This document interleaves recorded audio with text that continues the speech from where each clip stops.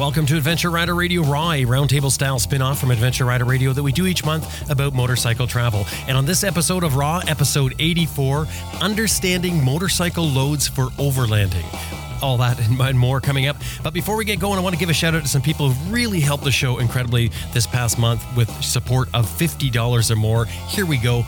Martin Lewis, Martin Harris, Levi Theroux, Simone Rogers, Louis Pino, Michael Muldoon, Austin Teal, Robert Ogg, Warren Gibson, Steve Blaze, Stephen Howard, Clinton Smout from Smart Adventures, and John Sirabassi from Emmaus Moto Tours. Thank you all so much. Just huge to get that kind of support. And that shout out that we just did here is for support of $50 or more. It doesn't have to be $50. Anything $10 or more gets you a sticker sent out at you. Anything $50 or more gets you the shout out. And of course, we'd love it if you consider being a regular patron supporter. Anyway, that's all on our website, adventureriderradio.com, and click on support. Now, just in case Raw is a new discovery for you, we do another show every week. It's the flagship show called Adventure Rider Radio.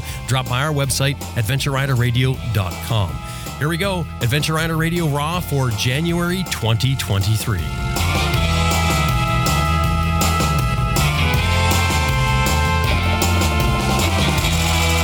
Recorded live from the Canoe S Media Studio deep in the boreal forests of North America, this is Adventure Rider Radio Raw, roundtable discussions about motorcycles, travel, and anything else that crosses our mind, completely unscripted, raw, and personal. My name is Jim Martin, and today at the virtual roundtable, afforded through the magic of the internet, I am joined by my esteemed regular Overland co-hosts. I'm going to start way over in Australia, Shirley Hardy-Ricks and Brian Ricks. Good morning. Good morning from a very gorgeous, sunny summer's morning here in the central goldfields of Victoria. It's going to be a glorious day. It certainly is. It's sunny here, just so you guys know that. Just to be clear, it's sunny. The temperature is maybe not the same, but it's sunny. It's only going to be about 30, 32 today. Yeah. Building up to 37 on the weekend. Yeah, which for those over in North America, it's 106, 107 Fahrenheit. It's lovely. For those in North America, it's ridiculous. It's just ridiculous. and that in the background right there is Michelle Lamphere in the Black Hills of South Dakota. Michelle, hello. Hello. Nice to hear everybody and get together again this month. Yeah, and we're firing up a new year here, and I'll bring in Grant Johnson from British Columbia, Canada. Hello, Grant. Hello, everybody, and Happy New Year. It's a good year coming up. And over in the UK, Sam Manicom. Hello, Sam. Hey, everybody. This is just so nice to be doing this again. And too right, Grant. Happy New Year, everybody. Yeah, Happy New Year. Boy, this episode obviously starts the beginning of another new year for us here at Raw. But I want you to do this. You guys do this for a second. Cast your minds back a moment, way back, even before the pandemic, to January 2016. Now, what significant thing were you guys doing in January 2016? Okay. We were in Russia, I think. No, not January. No, we're at home. Oh, God knows, Jim. That's a trick question without notice. Well said, Shirley. I was hoping you guys are going to be a little quicker than this, but that's okay. We were recording the first episode of a brand new show called ARR Raw. It began in January 2016.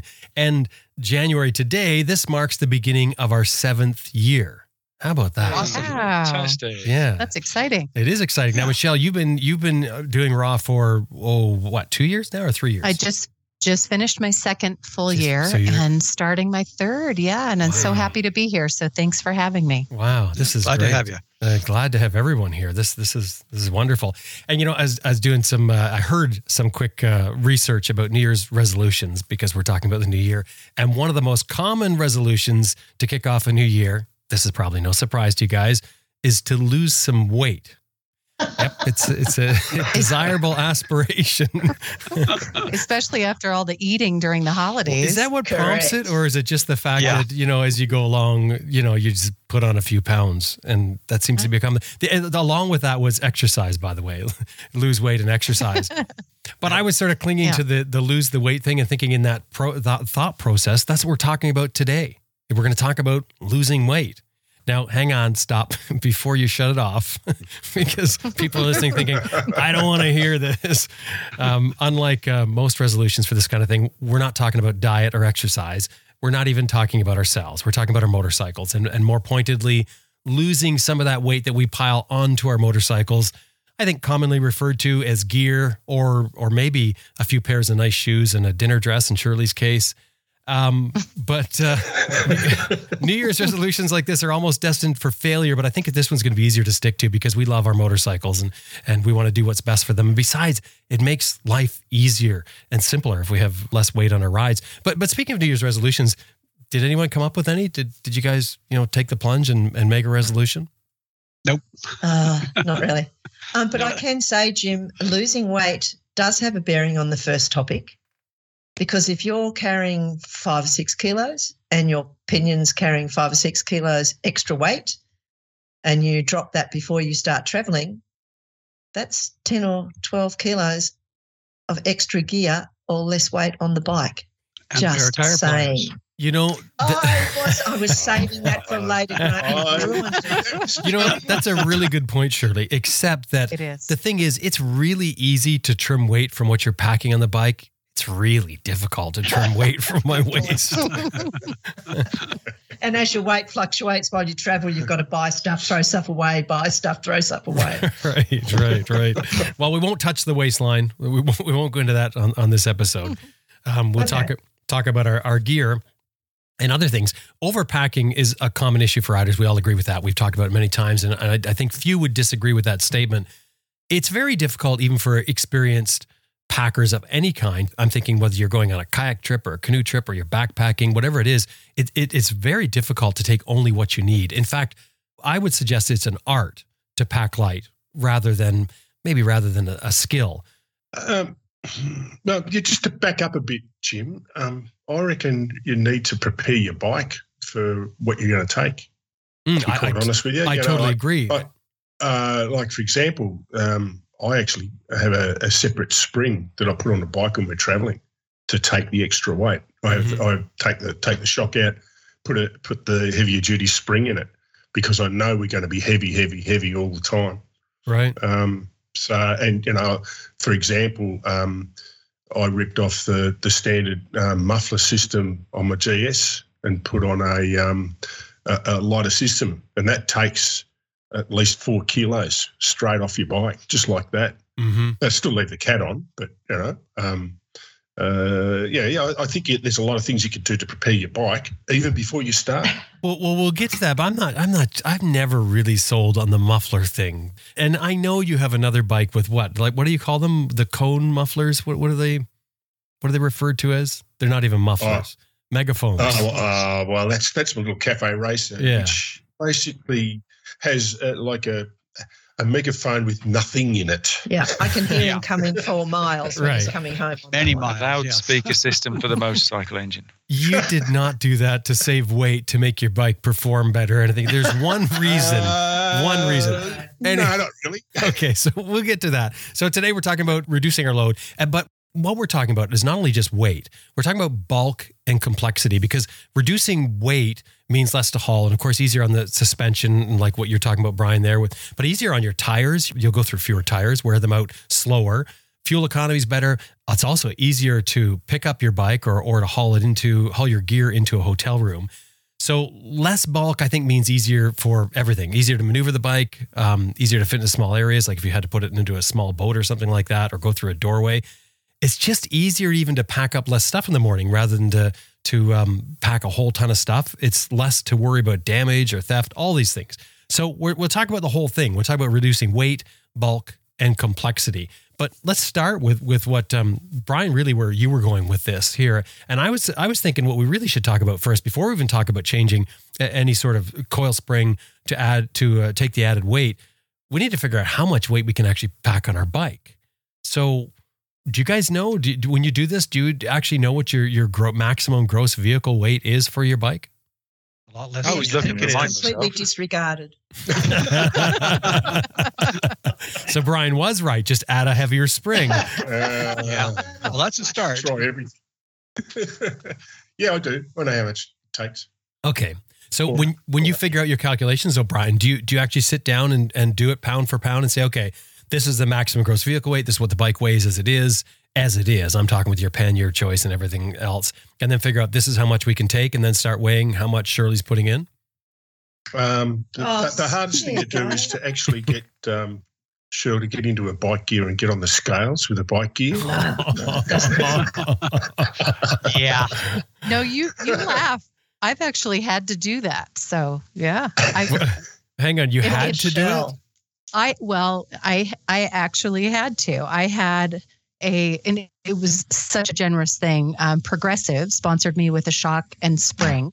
And so I went to a dealership, Bombers Beamers out in North Carolina, and they asked me to stand on a scale with all of my gear on, my helmet, my gloves, everything. And then they weighed my fully loaded tank bag, my left and right pannier, and my duffel bag with all of my camping gear. And then they dialed in my suspension, front suspension, rear suspension, everything perfectly. And I'm going to tell you, it was an eye-opening experience. That is the best my KLR ever handled. It was like a race bike. It was beautiful. So it's amazing the difference that it makes. That's setting the sag correctly. Yeah. Yeah, setting the sag correctly. But I've been fighting with that for years and years and years. And people just don't get that properly set up suspension makes a massive difference. The problem we've got is that your average rider rides his bike and it's fine. He picks it up new and it's perfect. It works well. It works great. And he rides it and he rides it and he rides it. And guess what? Everything wears out and the suspension starts to fade and the suspension isn't as good as it used to be. And eventually your rear shock especially literally wears out and it just doesn't work well.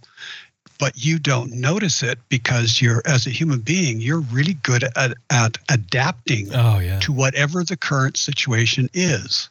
And it feels fine. But take that bike away from you, put a brand new one underneath you, and you go, "Oh my God, this is amazing!" Yeah, yeah. Let me ask you guys a question. Let me ask you guys a question. So you go to an expert in suspension, and they go through exactly what Michelle just talked about, which I'm sitting here nodding and thinking, "Yep, spot on, brilliant." But hang on a minute, that's for setting up a bike ready to go traveling. Right. Yep. What about all of the time when you haven't got all of the luggage on and all the rest of it, and you've got this bike whose suspension is all singing and dancing for overlanding, but what about bumbling down to the shops or for a quick scoot up the mountain? You've got to do it all again. You've got to set the whole thing up again, because then Michelle's bike, when she takes all her gear off, is going to ride like a pogo stick. It's going to be really harsh. Yep. The damping is going to be far too harsh. I mean, it'll be horrible. Yes, and that's tough. It's the way it is. You have to deal with that. Mm-hmm. My R80 GS, when I set it up, I literally bought the bike brand new, took the rear shock off and hung it on the wall, and bought a good high-performance shock from Works Performance, and they sprung it according to the weights that I gave them. And there is no sag when the bike is unloaded. I mean, no sag. It's right at the top of the suspension. It's rock hard. But you get the two of us on it, and it's pretty good, a bit firm, and then we load it up, and it's like a race bike, like Michelle was just saying. Mm-hmm. It works perfectly.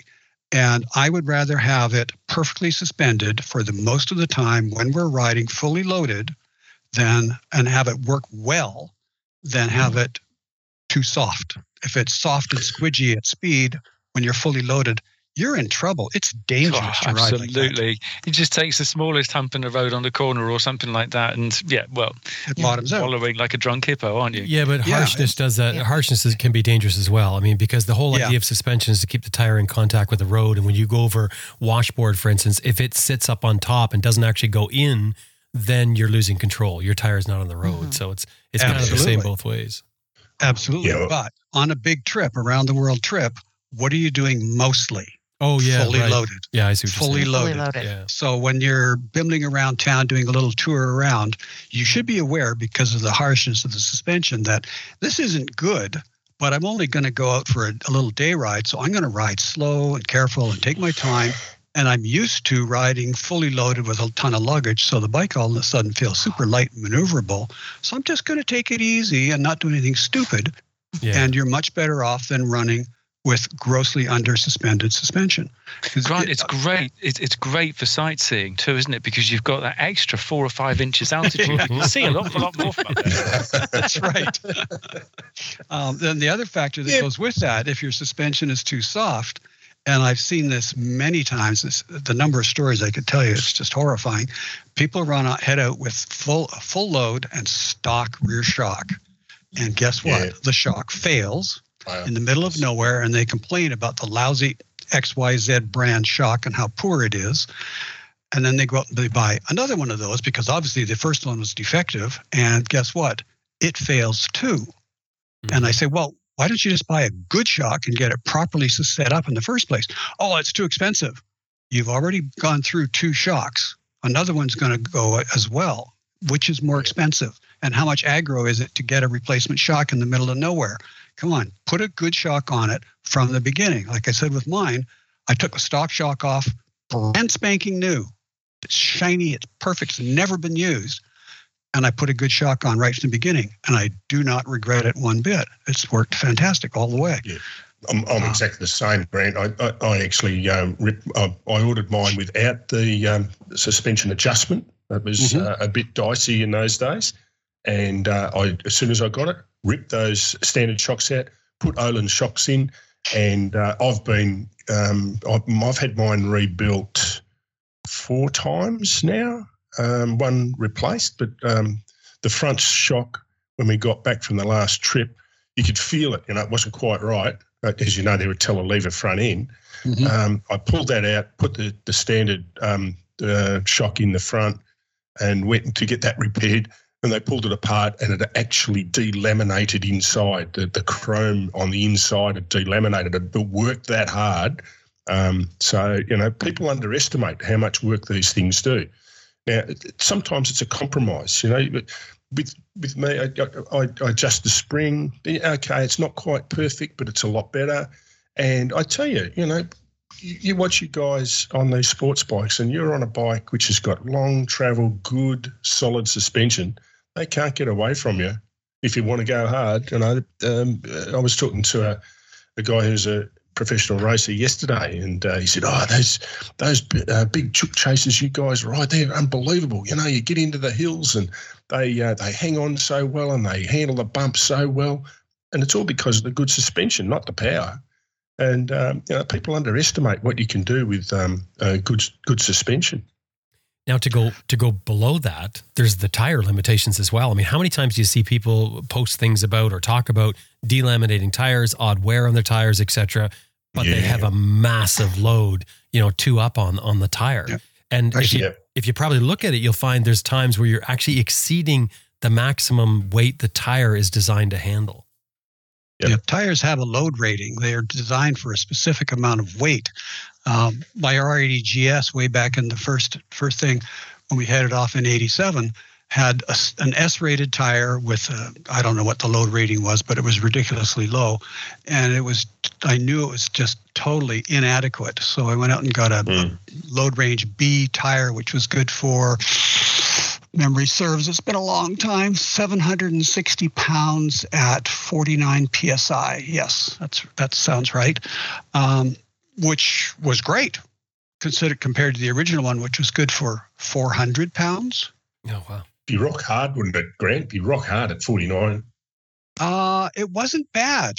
I went through the standard method of figuring out what's the correct tire pressure.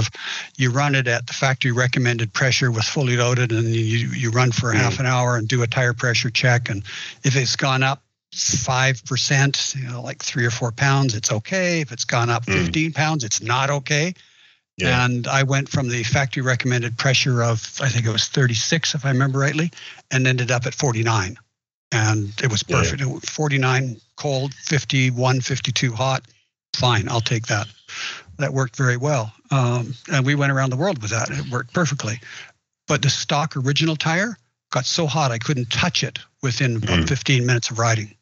Yeah, so that tire would have failed, was delaminated because of all the weight. Yeah. It was just way, way overloaded. It was designed for solo riding on a giant dual sport bike. And for that, it was fine. But loaded up with a passenger and luggage, no way. So you've got to get the tire right and make sure your tire is correctly rated. There's all kinds of stuff on the internet about what the correct load rating is and what tires are. If you know how a tire is, you look at a tire marking and it'll say, for instance, 130, 80, 17, 70H. The H is the speed rating and the 70 is the load rating, how many pounds it can take. So what is it? A 60 load rating tire is good for 551 pounds, or 250 kilos. 70 is going to be significantly higher than that. So you've got to make sure that the load rating is well within the range of your weight on that tire. And I think that's where people can get a little confused. Your rear tire is going to have 60 to 70% of the total weight of the bike on it. So you need to calculate that. Your front tire doesn't have nearly as much load, and generally I've never seen an issue with overloaded front tires. It's always the rear. Grant, are you talking loaded that has 60, 70%? Loaded, yeah. Loaded. It could even be more than that, couldn't it? It could be 75%. Yeah. Yeah, the normal standard stock is around 60% on the rear versus the front. Maybe 55, very dependent on the bike and the riding position. Sports bikes have a lot more weight on the front than a 1200 GS does, for instance. So you've got to watch that load rating, and you can easily search the internet for load rating, motorcycle tire load rating, and there's all kinds of good stuff out there. And make sure you've got the right load rating. That's absolutely critical. Is if you have a tire that is and it doesn't have the adequate load pressure or load capacity, the tire is just not going to work well. It's going to delaminate, it's going to fail, it's going to overheat. People complain about cracks in the tread and they say, oh, the tire is defective. Have you looked at the load rating and what your load is and compared? Maybe it's just because you've overloaded it or underinflated it. It may not be the tire's fault. And 99% of the time, I can guarantee you, it's not the tire's fault. It's overloaded. Overloaded and underinflated. Right. And the other thing you've got to consider is your braking capacities with your weight too, and how quickly you're going to wear out your brakes and all the rest of it. And that takes into account, do I have to take spare front brake pads? Probably not. Spare rear brake pads? Yes. Because is that a fair call? Yeah, that's a very fair call. Absolutely. Yeah. One stretch of the road, your rears are done. And especially if you're going to be in the mountains. Yes, you're always on the, that's right. Well, and the other thing to think about going back to load rating is when you hit the brakes hard, guess what? Your front tire just got all of that load on it. Yeah. And the same thing when you're accelerating, all that load, all that weight of the bike. I mean, think about pulling a wheelie, even a little tiny wheelie, hard on the throttle, and guess what? The whole thing is on that rear tire. Do I want to make sure I got a little bit of margin on my load rating? I think so. Yeah, it's fun though. Oh yes, it is. Okay, so that's the fear I guess you should have right to begin with is the fact that there are limitations to this. I don't know if fear is the right thing to say with that, but I mean it should be something that should be really high on your priority list, obviously, when you're looking at packing. I want to talk before we go any further with getting lighter, getting rid of stuff that we're packing, about solo and two up and what that does sort of for the overall picture. Brian, can I go back a bit? Can I go back just a bit, Jim? Yeah, sure. Yeah, me too. I wanted to just going back to you mentioned GVWR right at the very beginning. Yep. I did a little check just to make sure, because I know the rough concept, but I looked up my 1200 GS. 1200 GS wet stock is 496 pounds for a 2007. But its maximum load, 475 kilos for GVWR. That's with 90% fuel. And here's a really important caveat: no optional extras. The little extra lights, they weigh. The rack, it weighs. Guess what a set of Touratech panniers weighs? 15 kilos, empty. Just for the two saddlebags and a rack. It's 15 kilos. So you're going to very quickly run out of total weight. So I'm looking at myself with all my gear on. I'm around 200 pounds. Susan with all her gear on is 145 or so. Don't tell her I said so. That's like 350 pounds. So I've got a total carrying capacity on that 1200 of 132 pounds, 160 kilos. Yep, that's right. And that's with no gadgets. That's with no stuff, no bits and pieces, no bags, nothing. Yeah. This is what I wanted to wind back to as well, Grant. I was talking about exactly this thing with a couple of friends a few weeks back, and one of them said, "I've just bought this bike, and I hadn't paid any attention to the load capacity of it. And when I've got a pillion on, I've almost got no luggage weight capacity." And he was gobsmacked because this was actually a brand new bike. I'm not going to name drop, but he was gobsmacked that it had been designed in such a way that it's a touring motorcycle, but it's not allowing him to carry any more than the weight of a pillion, or not much more.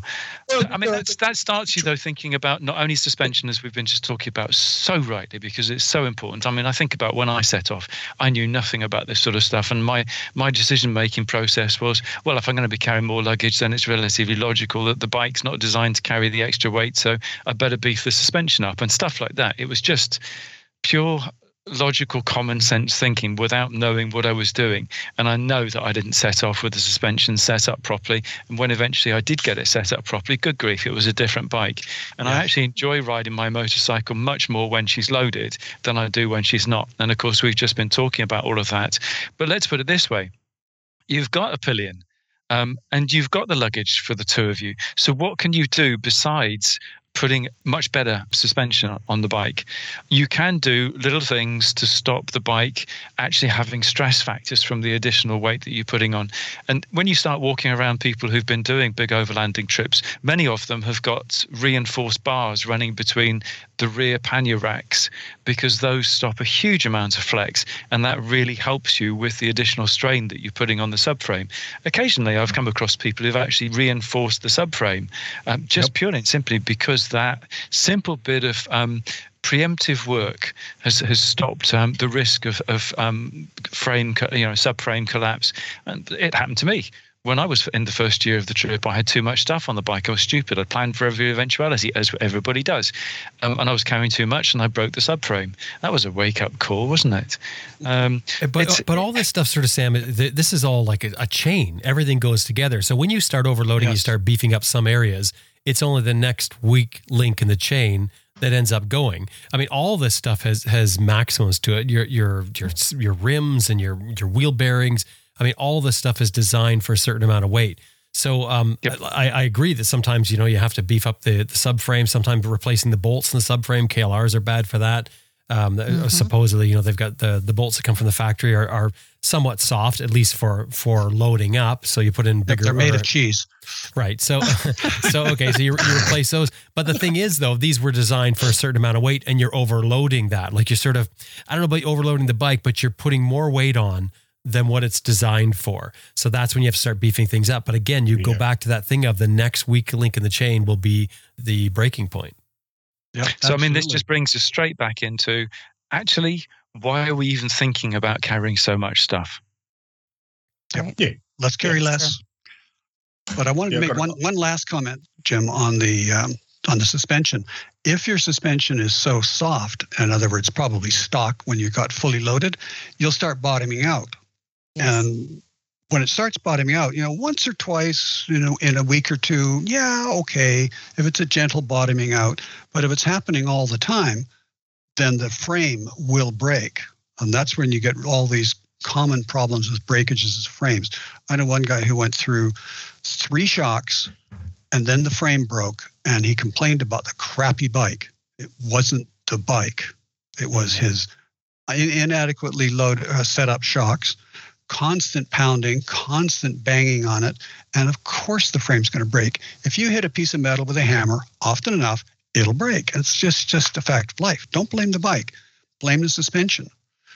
Like I said, when I replaced my shock brand new with the BMW GS, I also replaced the rear subframe because I knew they break.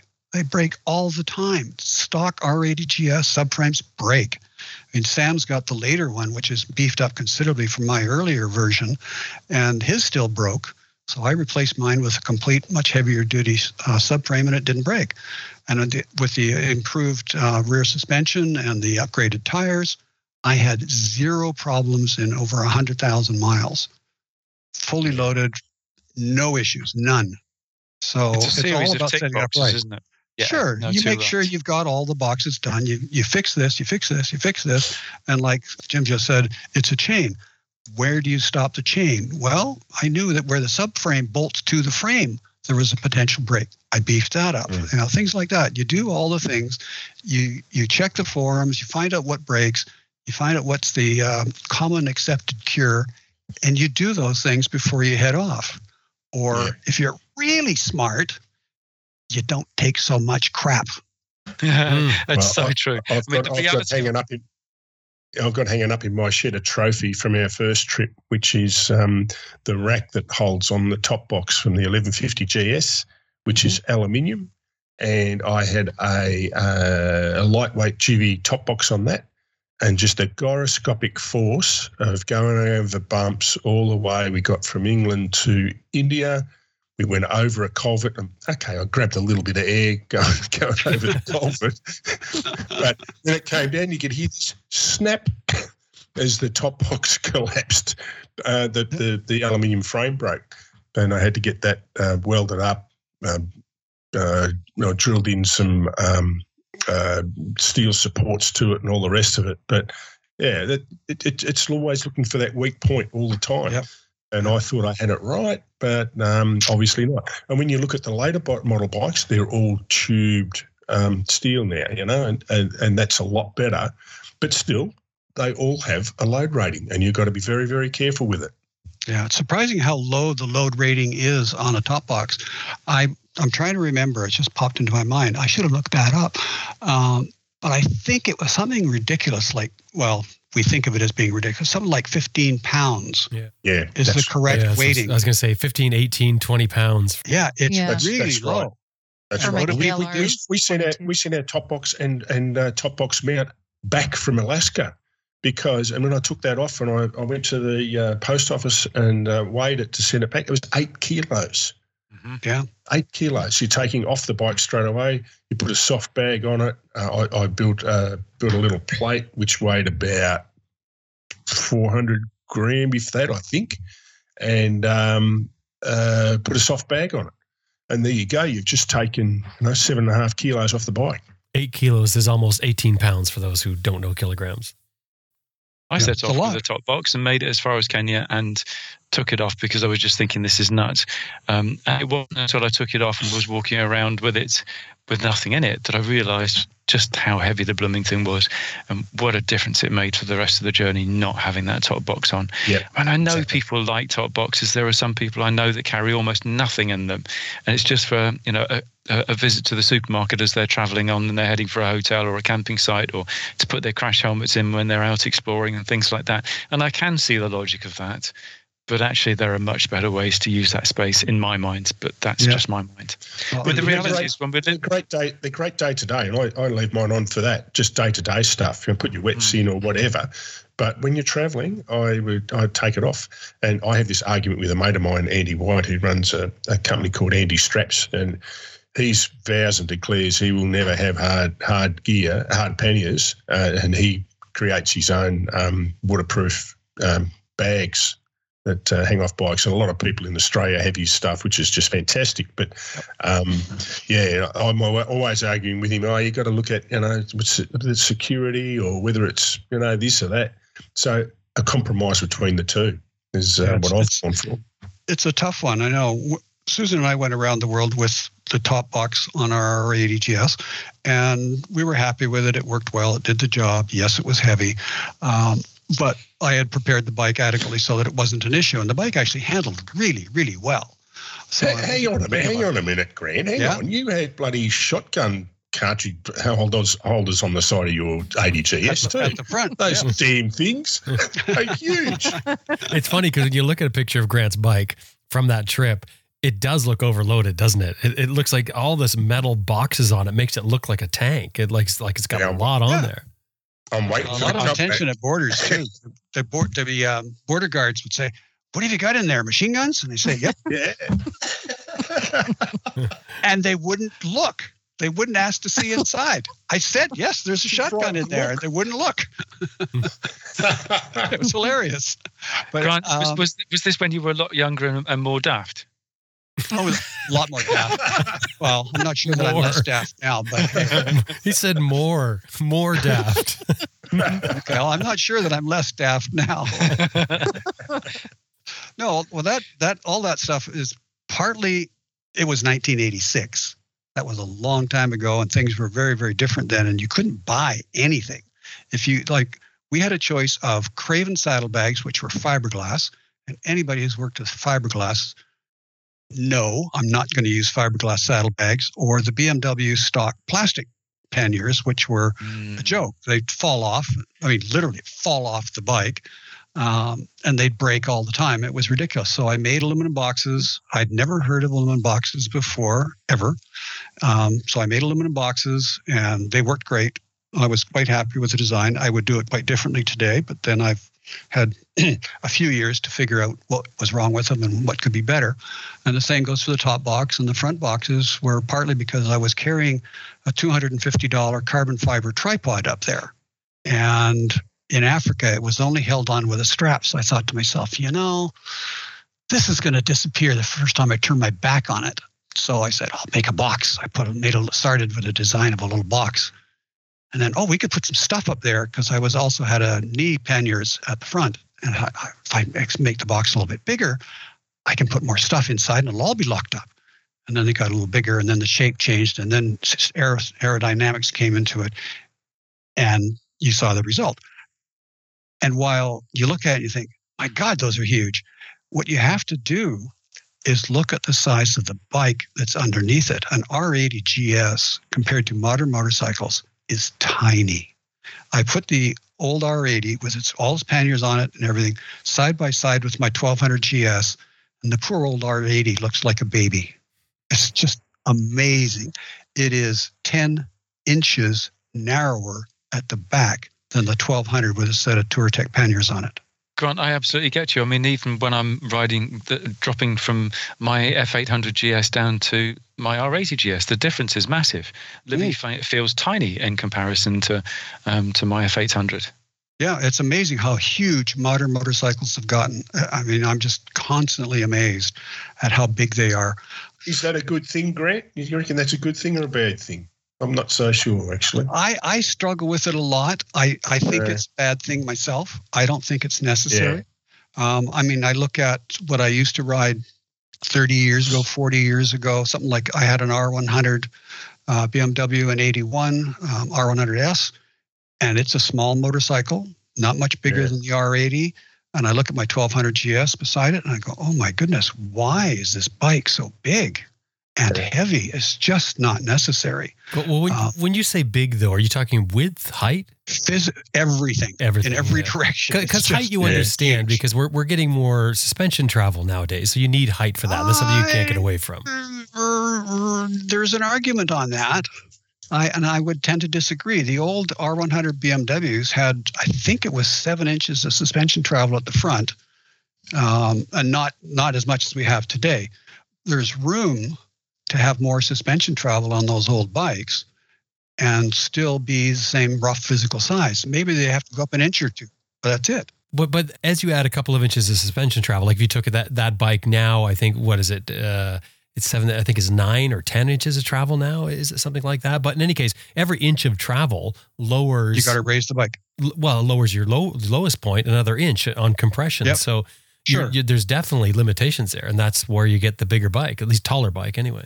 Taller. Yeah. Taller. But it also depends on how hard they work at getting the room inside. Like basically you've got a seat and the tire should not hit the seat, and anything else in there is unnecessary. This is the whole idea of making engines that with angles, so we've got cylinders that are tilted forward, et cetera. That's all to compress that space so you have more ground clearance and not as high of a seat height. I mean, because both those things, you want more ground clearance in an adventure bike, and you certainly don't want the height on the seat unless you are forced to have it, but you don't want that height on the seat because it just makes it harder for anybody who's not tall. Yeah, for sure. So it's a battle. I think there's there's lots of reasons and lots of technical reasons and marketing reasons for the way bikes are today. And I don't think that's our subject, so I'm going to just kind of leave that. But I think we have to look carefully at what is the bike and why is it like it is, and does it need to be that way? And I would have arguments on this. I think it's something you could argue about for days. So let's leave it. But what we're stuck with right now is modern bikes are big. They're fat, especially if you've got a pair of metal panniers on them. Like I couldn't believe that my R80 was 10 inches narrower with the big saddlebags I got on it. 10 inches narrow. I mean, come on. There's something going on here. That's a lot. Yeah. It's a lot. It's just ridiculous. So where we're at is we have to deal with what we've got. We're not going to build a brand new bike. We deal with what we've got. We try and keep our load down. We go for narrow panniers. We don't go for the big fat ones. Try and keep it skinny, keep the weight balanced, keep the weight forward. Like the reasoning behind my front boxes was to put some weight from the back to the front. And it worked. Yeah. It was so absolutely massive. That is so important. Massive. I think that's missed by a lot of people. But Grant, going back to what you just said a few minutes ago about designing your panniers, I thought it sort of lends to what we're talking about, because you said you were going to make it for your tripod, and then you thought, well, I can put some more stuff in here. I'll get a little bit more space. And that's what happens, isn't it? I mean, that's what everybody does. Absolutely. It's this fear of being on the road or being somewhere without everything that you need. I think that, and we sort of talked about that. I think somebody else brought up that it was a fear thing. And I think that's a really good way to say it. It's that you're afraid to not have something that you're going to need. Yes. Yes. Part of it is when it's trying to cover up for ignorance, isn't it?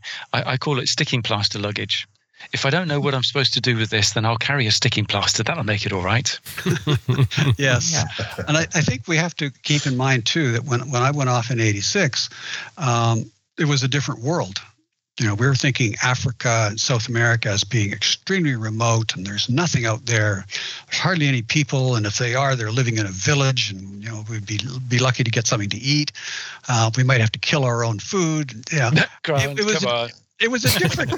I'm just saying. I can give you a quote from somebody who's been around the world 3 times. He says, "I took a fishing rod because I don't know, I might get hungry and I have to catch my own fish, so I have something to eat for dinner." I won't tell you who that was, but you know, it was a different mentality. We had no internet. We had no concept of what it was really like out there. We'd never been there. All we had was TV, movies, maybe, or a Tarzan movie. You know, you just didn't know. I think that was fiction, Grant. The Tarzan movie. No, don't upset your eyes. Just carry a leopard skin loinskin. So the good thing is that you just said it yourself there, because we have the internet now, because we have so much information at our fingertips, there's no reason to go and have ourselves overloaded. We have everything at our fingertips, all the information we need, so we can figure this out and pack appropriately. That's the idea here.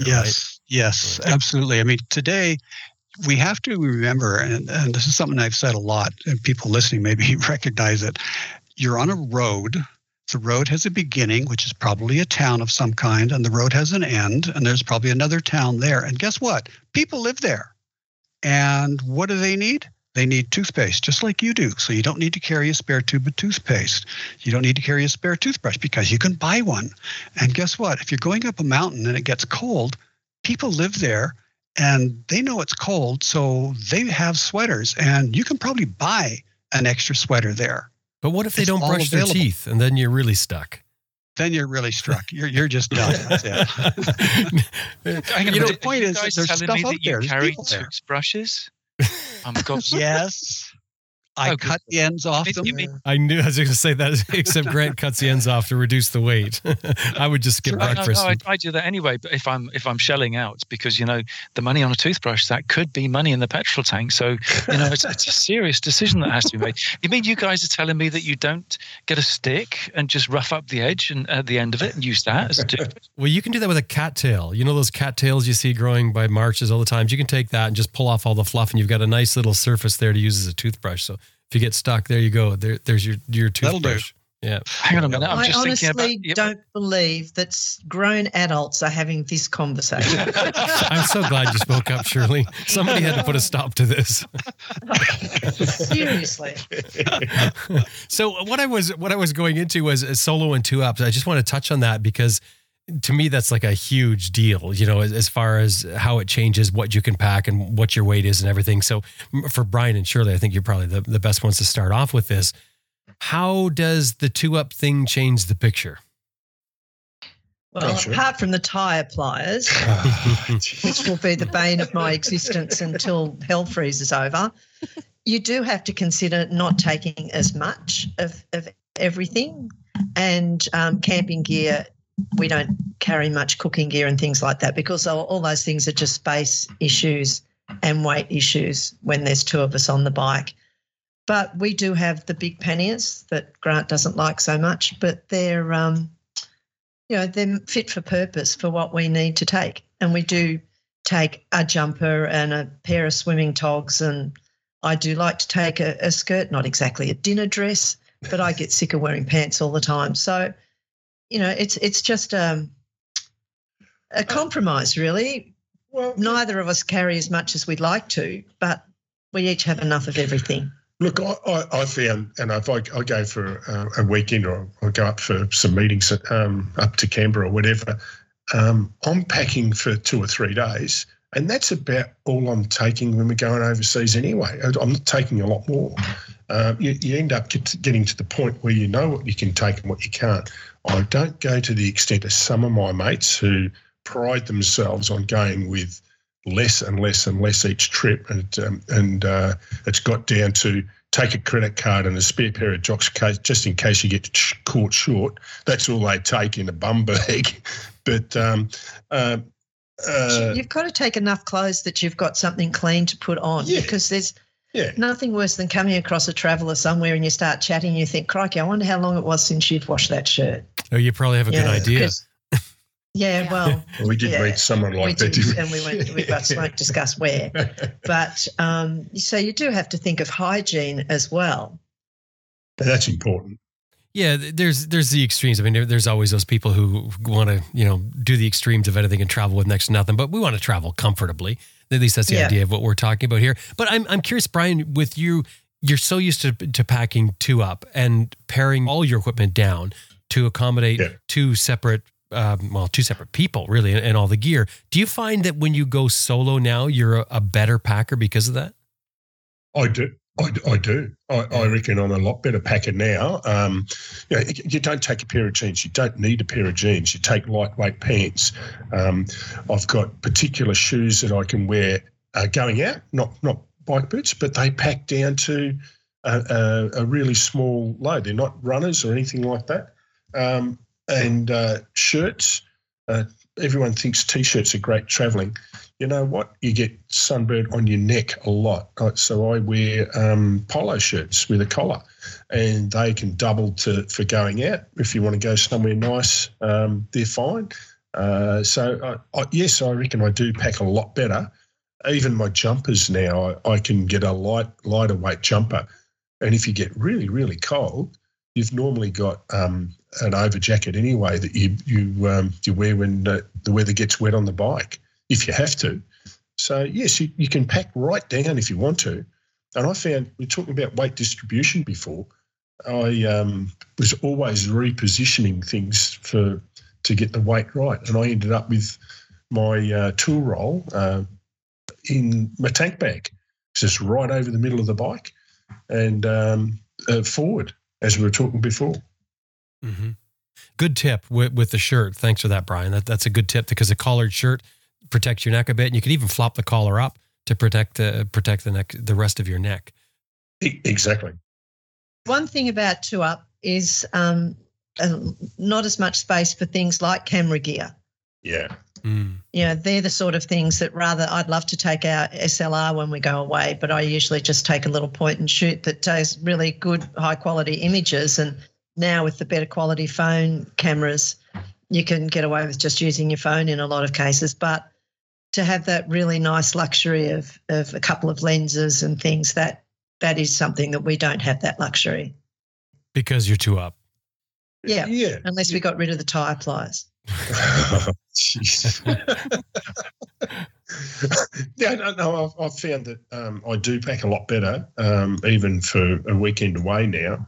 And even with my camping gear, I can get that down pretty light now too if I have to go camping. Just the last trip I did. With his stretcher. Huh. Yeah, I actually decided to take a stretcher this time, and it was great to sleep on. Absolutely fantastic. A stretcher says that for us, that would be a cot. Yeah. A Helinox one, but it was great to sleep on. But there's no way known I could take it away if we were going up anywhere because it's just too big. And 2 of them wouldn't fit in our tent. Of course, he wouldn't be sleeping on that and having you sleep on the ground, though. Correct. Yeah. Our marriage has survived a lot, but I think him being on a decent bed and me being on the ground is not going to be something we're going to address. Yeah. Anyone else the solo and 2-up issue?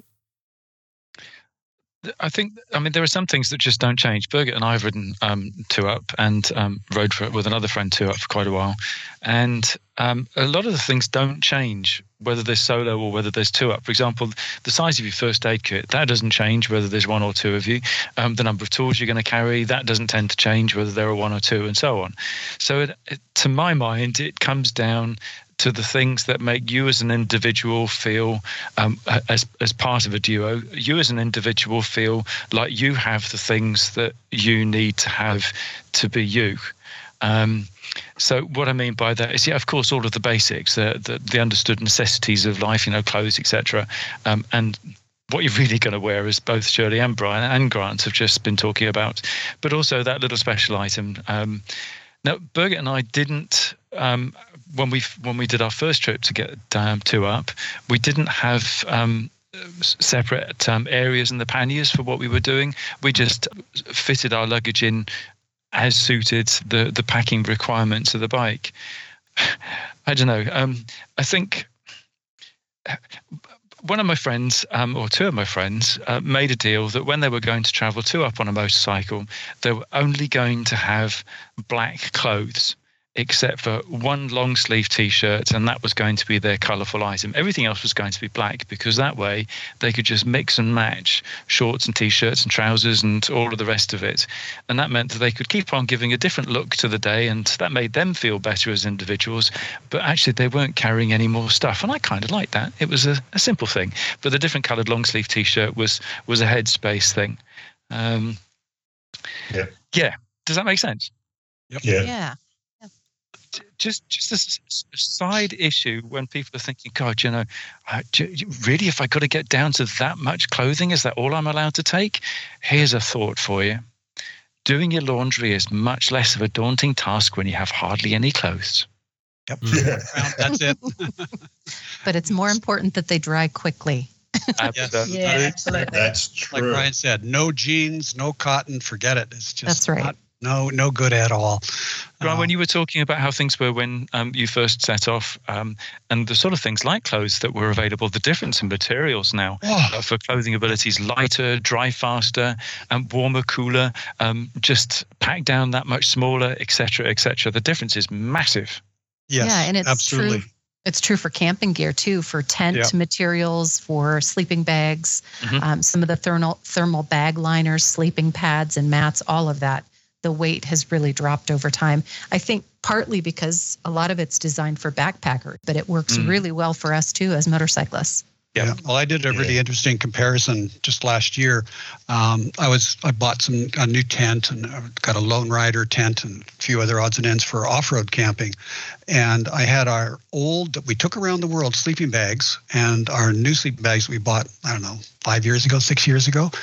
And just for fun of it, I compared the volume, the new tent for 2 people, which is plenty of room, and the new sleeping bags and the new mattress pads compared to the old stuff. The new stuff is half the size, half the physical volume. Yeah. Wow. And significantly lighter.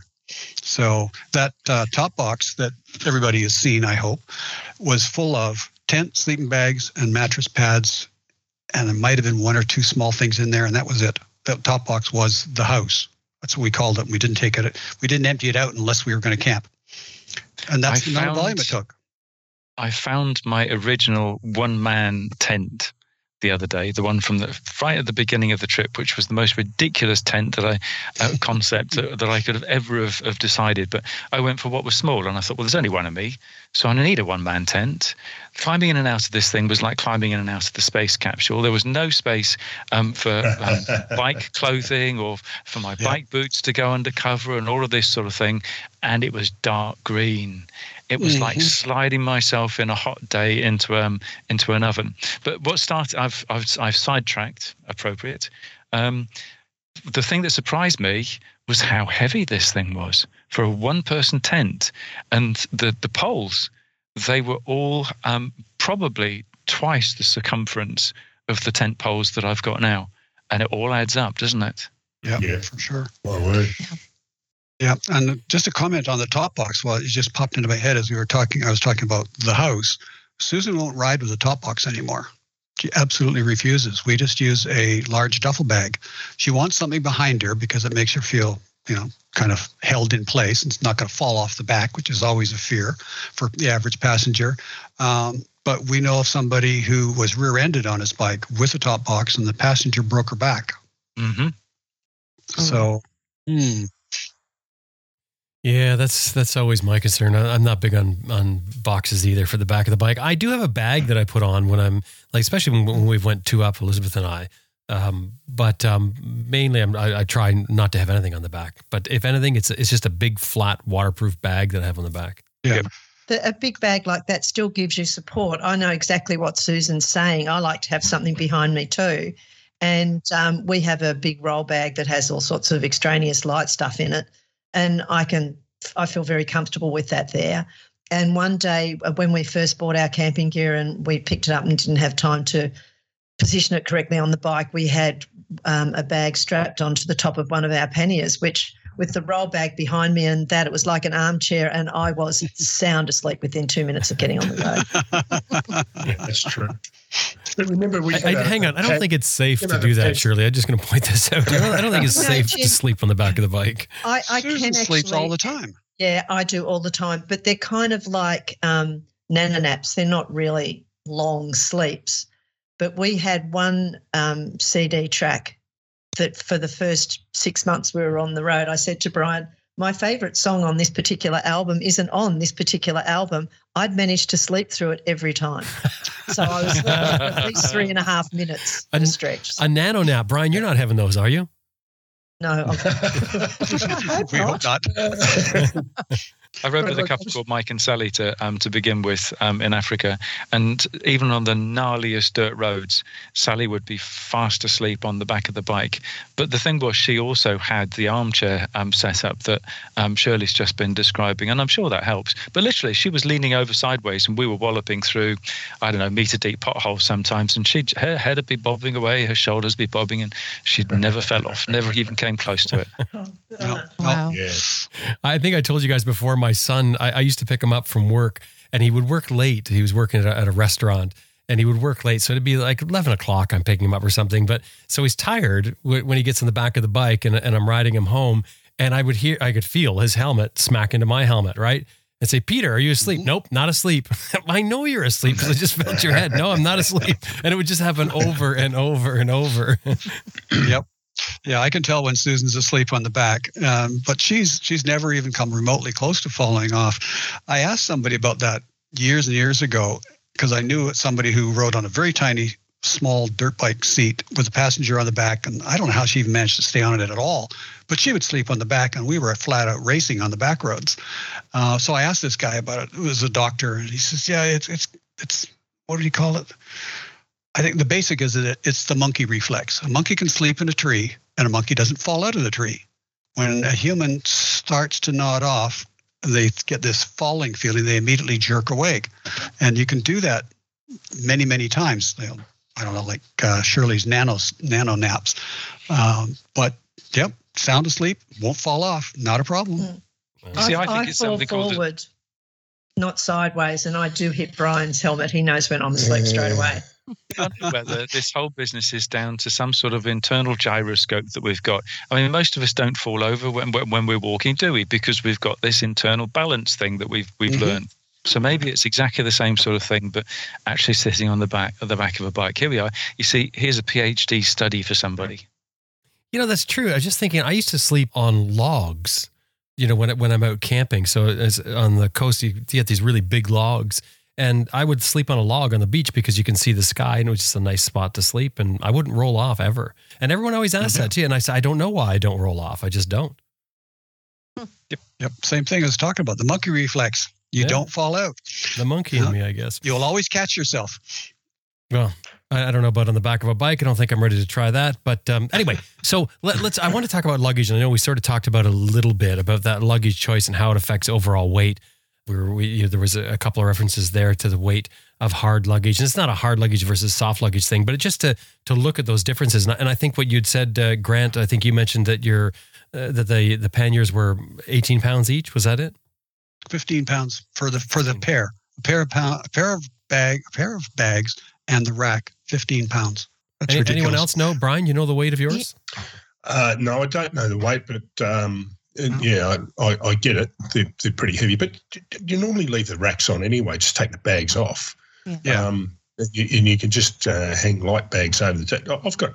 My shed is full of bloody bags and GV top boxes and motorcycles, gear sacks, and all. Your shed's full of motorcycles, Brian. Need to make a correction here, Jim. Yep. It wasn't 15 pounds. It's 15 kilos. Oh, okay. That makes sense. That makes sense. Right. 15 kilos. Right. Okay. So that makes sense. And that sounds about right. I have Jessie luggage, and with my 2 boxes, and they're marine grade aluminum with all the contours and the frames and everything, and I think they're 30 to 35 pounds. Right. Empty. That's a big chunk of weight. So if you're going to enjoy the hard luggage and the security it gives you, and that you can take them off and sit them, all the things that come along with that, then you need to take that into consideration. Say, okay, well, I'm going to be carrying less stuff in those boxes, which takes us to Grant's point of saying, you know, maybe you shouldn't get the big boxes unless you really have a need for it. Well, my 1200 GS I've got a carrying capacity of 60 kilos, minus 15 kilos for the panniers and box alone. That means I've only got 45 kilos. Now, if I put a top box on it, that's got to be another 5 kilos.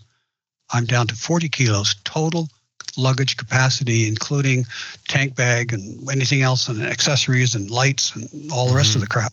Yeah, it's bizarre. It goes down fast. I think people don't realize just how fast it goes down. You see some of these bikes that are just loaded to the eyeballs and above. I've seen bikes with stuff above the rider's head. It's just ridiculous. There's no way that's safe. Mm-hmm. And it depends, I think, for me, a bit on what kind of traveling you're doing and where you're going. For me, traveling through the Americas, my hard luggage was at least at the time, what I felt was an ideal choice for me.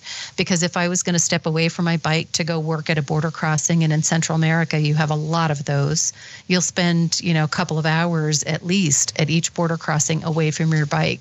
I felt a lot more confident about the security of my belongings because I had things locked in hard luggage that was secured to the bike.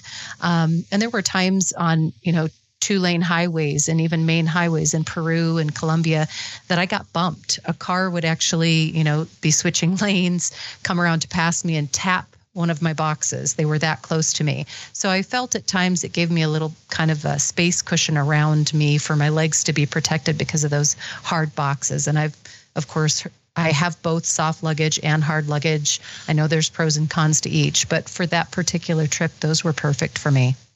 Yeah, that's exactly right. Yep. That's exactly right, Michelle. And we felt the same way. And I found when I was carrying the soft bag rather than the top box, I used I have a cable lock for the bike.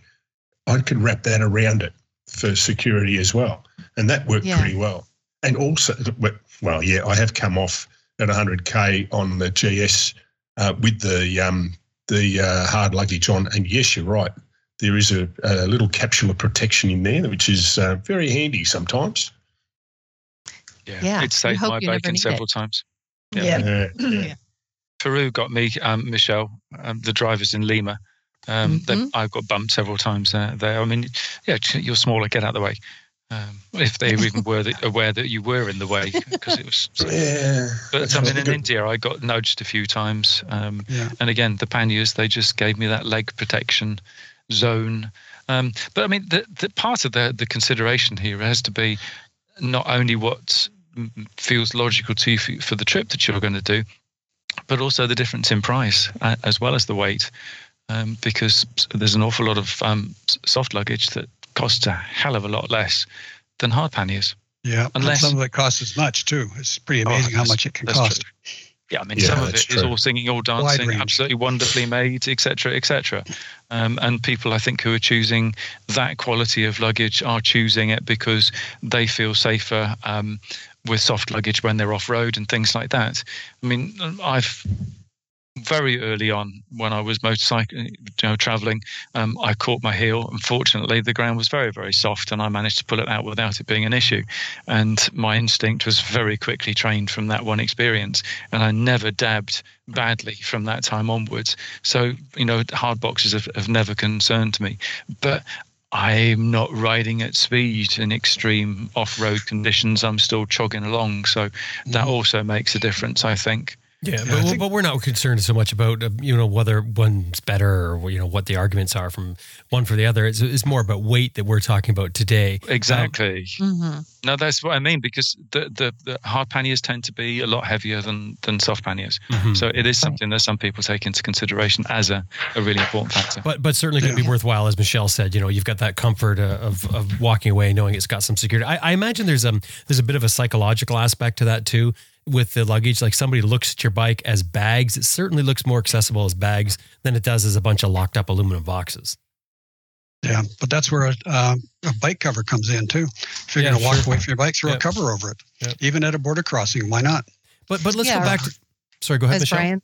I was going to say, as Brian said, you also can have sometimes those cables that you run through, like jacket sleeves, etc., or a cable net. So I had a cable net that went over my duffel bag as well. So those work like a pack safe or something. Those work over soft luggage as well and keep things, locked down on your bike. So there's ways to make both of those systems work for you. Yeah, it's very much personal choice. If you decide to take the hard luggage, then you obviously are going to take, like we said, maybe 30 pounds, 15 kilograms, something like that, out of your available weight for packing the things that you take. Michelle, when you're running your hard panniers, do you think about that? And do you say, okay, well, I'm not taking this stuff because I've got the weight of the panniers here? I guess when I'm lucky, probably largely because I was on my own bike, and that makes a big difference. So the carrying capacity of my KLR is 400 pounds, and that's me with all of my kit, my helmet, my heavy boots, the luggage frame, the boxes, everything I'm taking. And I always pack to be self-sustained. Even if I'm traveling with someone, I carry my own shelter in case we get separated. I had my own tent and, just for, layers of security. And if I'm traveling with other people, we each carry separate first aid kits, et cetera. So there's some things that, regardless of weight, they're going to make sure, or I'm going to make sure that those things are kept inside my kit. So within that 400-pound parameter for my KLR, I was lucky enough to really not have to worry about it. The hard luggage fit within that limit fine for me, and I never found an issue where I was over that weight limit. But 2 up could never happen on my KLR. I mean, I should say that I know I have a very dear friend and his girlfriend from Chile who have ridden their KLR north from Chile up to Alaska twice, 2 up, fully loaded and all of that. So I know that people do it, but within my weight capacity, according to the specs on the bike, I never had any problems with that. And the hard luggage just seemed to work best for me for that trip. Sam, on your trip and your big trip you were traveling solo. You started out solo. On the way, you met Birgit, and Birgit jumped on the back of your bike and rode with you for a time, correct?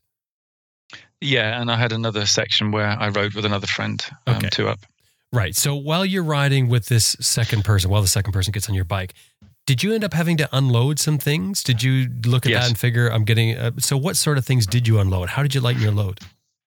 Well, I mean, this kind of started in Australia because I realized that I didn't have enough money to make it all the way back to Europe if something went wrong. So, I had enough just to make it, if everything just clicked into place and the prices were good on things and so on. And then I thought, actually, part of the aspect of riding a motorcycle was that I hadn't tried was riding two up. So, hey, here we are. Here's an opportunity. So I looked at the luggage that I was carrying, and I had a little wry smile when Grant was mentioning how rubbish the original BMW panniers were, because that's what I had on my motorcycle. They were the plastic ones, and I'd fallen off on them so many times by that time, and they were held together with bits of fiberglass and duct tape and cable tie stitching and all this sort of stuff. They weren't waterproof. And I was staying with an 80-year-old Australian millionaire who was a retired engineer. And between the two of us in his garden shed, we made me some new panniers. And I took into account travelling two up when we got the cigarette packet out and we drew the design on the back of it, literally. And that was that I wanted to have the panniers a little bit lower because I wanted to get the centre of gravity down lower, because I was going to be carrying two people's weight. I also wanted to have the panniers a little bit wider so that we could get more weight down below, so that we would have a minimal amount of stuff up high on the bike. So that was completely logical. And remember, I was a complete amateur still, even a few years into the trip about this sort of thing. It was literally just common sense thinking, what makes sense. But as far as getting rid of stuff was concerned, I made a big mistake.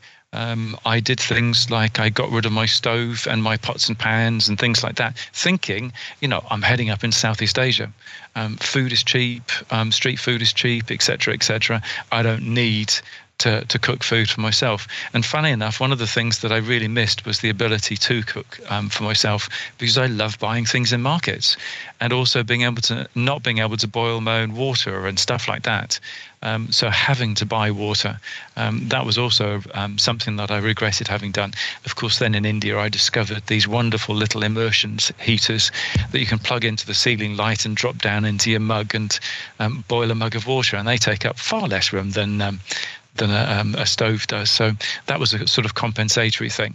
But cutting down on the stuff that I was carrying was a significant thing. I mean, the other thing, of course, I was doing was I was hand painting T-shirts and selling them as I was going along. So on the back of my bike, I had this roll bag full of T-shirts and paints and all of that sort of stuff. Well, of course, all of that lot had to go as well. And I was quite impressed with how much I managed to get the gear down on the bike to bare essentials. My friend who came on the back of the bike initially, she was an experienced backpacker, and she also knew how little stuff you had to carry. And when Birgit and I started traveling together, she was a cyclist. So again, she knew how little she really needed to do a big trip on a motorcycle. I was so impressed when she got off the plane in Kathmandu and she had a day pack and a bike jacket and a crash helmet and her bike jeans. And that was all she had, a day pack. And that was all she needed to keep her really happy on the road. It was impressive. That is. You listening, Shirley? No, sorry. Sorry, I zoned out then. Sorry, I talk a lot, don't I, Shirley? I just heard the words packing light in the same sentence. And it just... And poor Shirley, because we all need to take a lesson from this. We all can. So not her only. No, absolutely. Well, the funny thing is I kind of think that, like, obviously Shirley and Brian have to be the best packers because they're putting two people on one bike. So, exactly. That really says something about packing. And we've done it 3 times and lived to tell the tale. Yeah. That says it all. And we did get better and better at it. There's no doubt about that. But I'd just like it to be known that when we go away in the 4-wheel drive, and if we've got the camper trailer, I can pack it to the gunnels. Don't you worry about that. Right. I haven't lost the art of taking too much. Yeah. But Shirley, when you are riding two up on the big trips, I bet you have got the stuff that you need, and actually you probably don't miss very much. No, that's very true. I do have everything I need, even down to occasionally I might buy a little crafty kit somewhere to make up something. And if it's flat and light, I can just throw it on the top of the pannier and do something at the end of the day that's sort of a bit mind-freeing for me rather than diaries and cleaning bike gear. So, I don't miss out on anything. I really like that, Shirley, and Birgit and I used to do that as well. And you popped that thought just popped something into my mind from the north coast of Colombia. We stayed on this really ramshackle overlanding backpackers type place right down on the beach, and they had a weird fruit, and I can't remember what it was called offhand, but the fruit was about the size of a small grapefruit, and these things were just all over the place. And somebody showed us that actually you could scoop out the inside from these and you could carve designs in the skin on the outside and then just sit them out in the sun. And they were just like little gourds. And we spent many an hour just sitting, chilling, chatting away to people, watching the animals, watching the sea rolling away. And it was a really good mind break from the day-to-day rush of moving. Yeah, it's good, isn't it? Yeah, it is. And painting your T-shirt similar. Yep. It's exactly. a mind zone thing. And, we all talk about our physical health on the bike and packing and making the bike safer for travel. But your mental health is really important too. And having those things that you can do to, if you feel the need, to zone out away from travel and bikes and mechanical things, it's a really important thing to do on the road, particularly on long trips. Yep. I like to say it. You need a vacation from the vacation.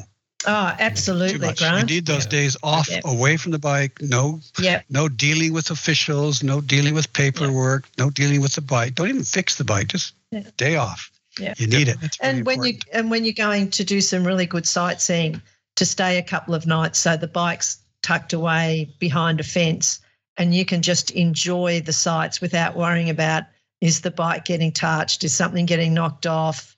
We're getting a parking ticket. You can just go and enjoy the experience of the place you're visiting.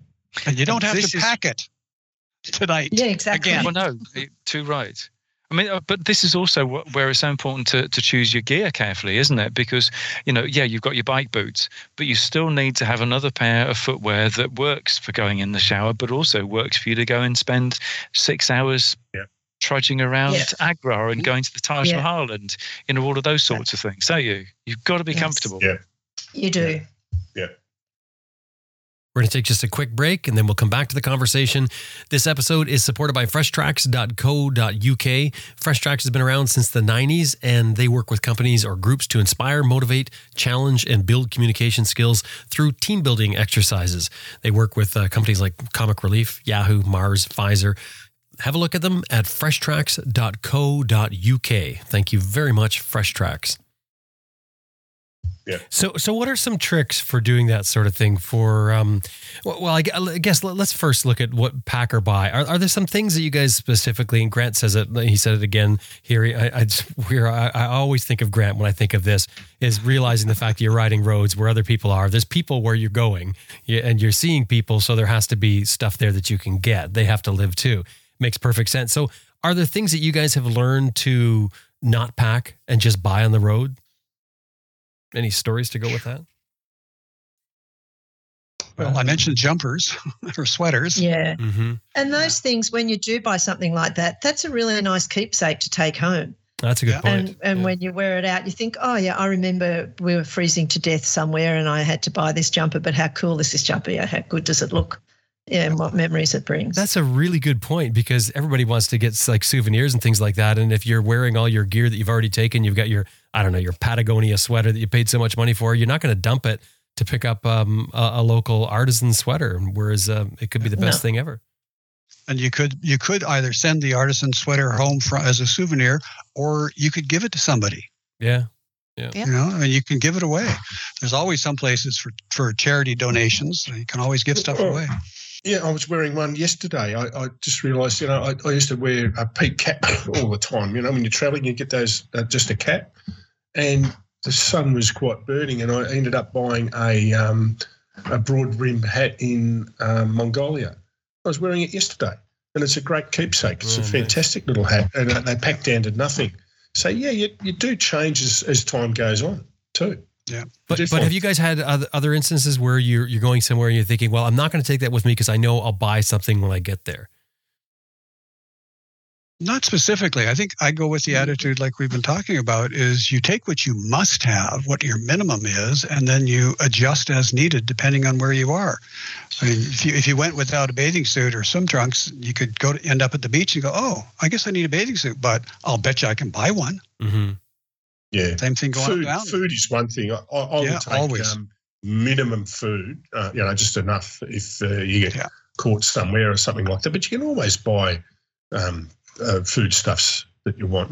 You don't have to buy. It's like when people ask you, sorry, Brian, when people ask you, how much extra fuel do you carry? Well, everywhere you go, people are going to be riding bikes, driving cars, driving tractors. You might not get the best fuel in the world, but you will get something to get going. Mm-hmm. Yeah, I mean, Shirley, that's such a good point. I was thinking earlier on when we were another section of the conversation, one of the things that we all need to take account of when we're looking at what our luggage capacity, our weight capacity on the motorcycle is, what about those days or those sections of the journey where we just want to go off the beaten track? We want to be out in the dirt. We want to be away from the bigger towns and even the smaller towns and the bigger villages and so on. We want to be away from stuff. So we've got to carry extra food. We've got to carry water. We've got to carry fuel. And we need to mentally allow space for that, for those sections. Now, one of the things that a friend taught me was, okay, so you're going to do that. If you're going to go way off the beaten track like that, why not for once do a loop? In other words, find somewhere really safe and secure and offload a load of the stuff that you're unlikely to be needing for this next week and a half of going off the beaten track, and use that extra space for carrying the essential supplies that you need. But surely you're right. I mean, where there's a road, sooner or later you'll find fuel. I still think that you need to have at least 300 miles fuel capacity. And if you're going somewhere where it looks like it's going to be more than that, then top up with some local jerry cans and give them away afterwards. But mostly that's plenty. And how many long distance touring bikes don't have at least 250 miles range now? Yeah, that's I would argue it's 200 is kind of about it. 300, I don't think there's anything out there that'll go 300. Really? Gosh. 300 miles? No. What about 250? Yeah. GS Adventure does that, Grant. My GS Adventure's done 350. 350 miles? Yes. Wow. How many liters do you have in your tank? 34. Well, let's not forget that's the GS Adventure, which has a giant tank compared to the standard GS. Standard GS, no. I would go in and pay for fuel at some places, and they would come out because they didn't believe we were on a bike. Yeah, that happened when we crossed the border from Canada to the US. We pulled into this town, and the guy actually came out and said, "Did that go in that motorbike?" It was 33 litres or something. But it's brilliant watching the expressions on people's faces, isn't it? I mean, Libby's got a 43 litre tank on it, and there was one time I filled up with 42.5 litres. Oh, wow. The cashier came out and she just stood and she looked and her eyes got bigger and bigger and bigger. Brilliant. Like those little moments. Yeah. I think a big tank is a really, really nice thing to have if the bike comes with it. But I know a lot of people spend a ridiculous amount of money and effort to put a big tank on. And I just don't think it's worth it today. Let's remember we're in 2023 now, not 1986, when I thought you had to have a big tank, and it was a good thing I did. But regardless, today there are so many more gas stations. There's so many more cars out there that the one or two times when you might, and I really accent might, need more than your standard tank will do, there's going to be somebody there who can sell you a jerry can or Coke bottle or something until you can carry the extra. Do you know, Grant, you just referred to putting a bigger tank on. That's something we didn't talk about with weight. I mean, think of the weight that an extra 20 liters, or in Sam's case, 40. I mean, what did your bike come with stock? Was it 16 or 20 liters or something? About 20, I think. I had a 40-liter Heinrich tank on my GS. And it weighed a ton, just the tank itself. Yeah, it was really think heavy. What an added 20 liter. What's the weight of an added 20 liters? Well, a gallon, an imperial gallon of gas is 7.2 pounds. Water is 1 kilo, 1 liter. Yeah. A kilo a liter? Yeah, that sounds about right. Yeah. Mm-hmm. Yeah. It's a lot. Yeah. Water and fuel are both really heavy. Fortunately, gasoline is lighter than water, about 25% lighter, so that helps, but still. I think what you just said makes a lot of sense. I mean, I had this 43-litre tank on it. It seemed sense. It was 1992 when I set off on this, and I knew that I was going to be going places where I was less likely to find fuel, because I wanted not to be on the beaten track all of the time. But now, I think I would still like to have 300-mile range, because of the flexibility and the lack of concern. I hate those days I don't like the word hate. I really dislike those days when I'm riding and my thoughts are not on the scenery, not on the people, but just constantly flicking down to, oh gosh, how much fuel have I got left? When am I going to find a gas station? I don't like those days. I'd rather fill up at 200 miles, still in the knowledge I've got another 100 miles if I need it. But that's just me. That's my own personal mindset. And there are plenty of options now to stick a couple of tank panniers on over your petrol tank and stick a couple of 5-litre jerry cans, one on either side. And yeah, Bob's your uncle, job done. Especially smaller CC bikes, you can go a very, very long way on that. The best thing I've seen, a mate of mine's got one, is a fuel bladder, which when you're not using it, just packs down to like a small canvas bag. They're like great. That. Giant Loop makes some of those. Yeah, I was looking at those the other day, Jim. Yeah, they're very good. Yeah. I just did the calculations on. I went from Melbourne to Mildura on a tank on the GS. It's 550 k's, so it's 341.754 mile, and that I had fuel left, so that's on 34 litres. So yeah, that's pretty good. Mm-hmm. I was listening to a conversation the other day about this, and they were saying, yeah, but then you've got something else that you need to carry. And and there's one guy turned around and he said, well, I've just got a couple of leather bicycle saddlebag straps, and I strap them on to the reverse of my forks down low, weights down low still when they're empty, and I don't even notice that they're there. You're talking about the fuel bladder? Yeah, the fuel bladder. He says just roll them up and for you, strap them on the back there. It's so small once you roll it up. As I said, Giant Loop makes a really nice one, and you just roll it up when you're not using it. I think it's sort of like a really nice compromise, but I think it's a great idea. I don't know about the leather straps, Sam. I'm not much for using leather straps and something like that, but certainly, strap it somewhere. I wouldn't even put it on the forks myself because it's a gas bag. No. I'd want to put it somewhere out of the way, but where it's not getting a bunch of crap on it. But in any case, very easy to roll up. It's a great idea.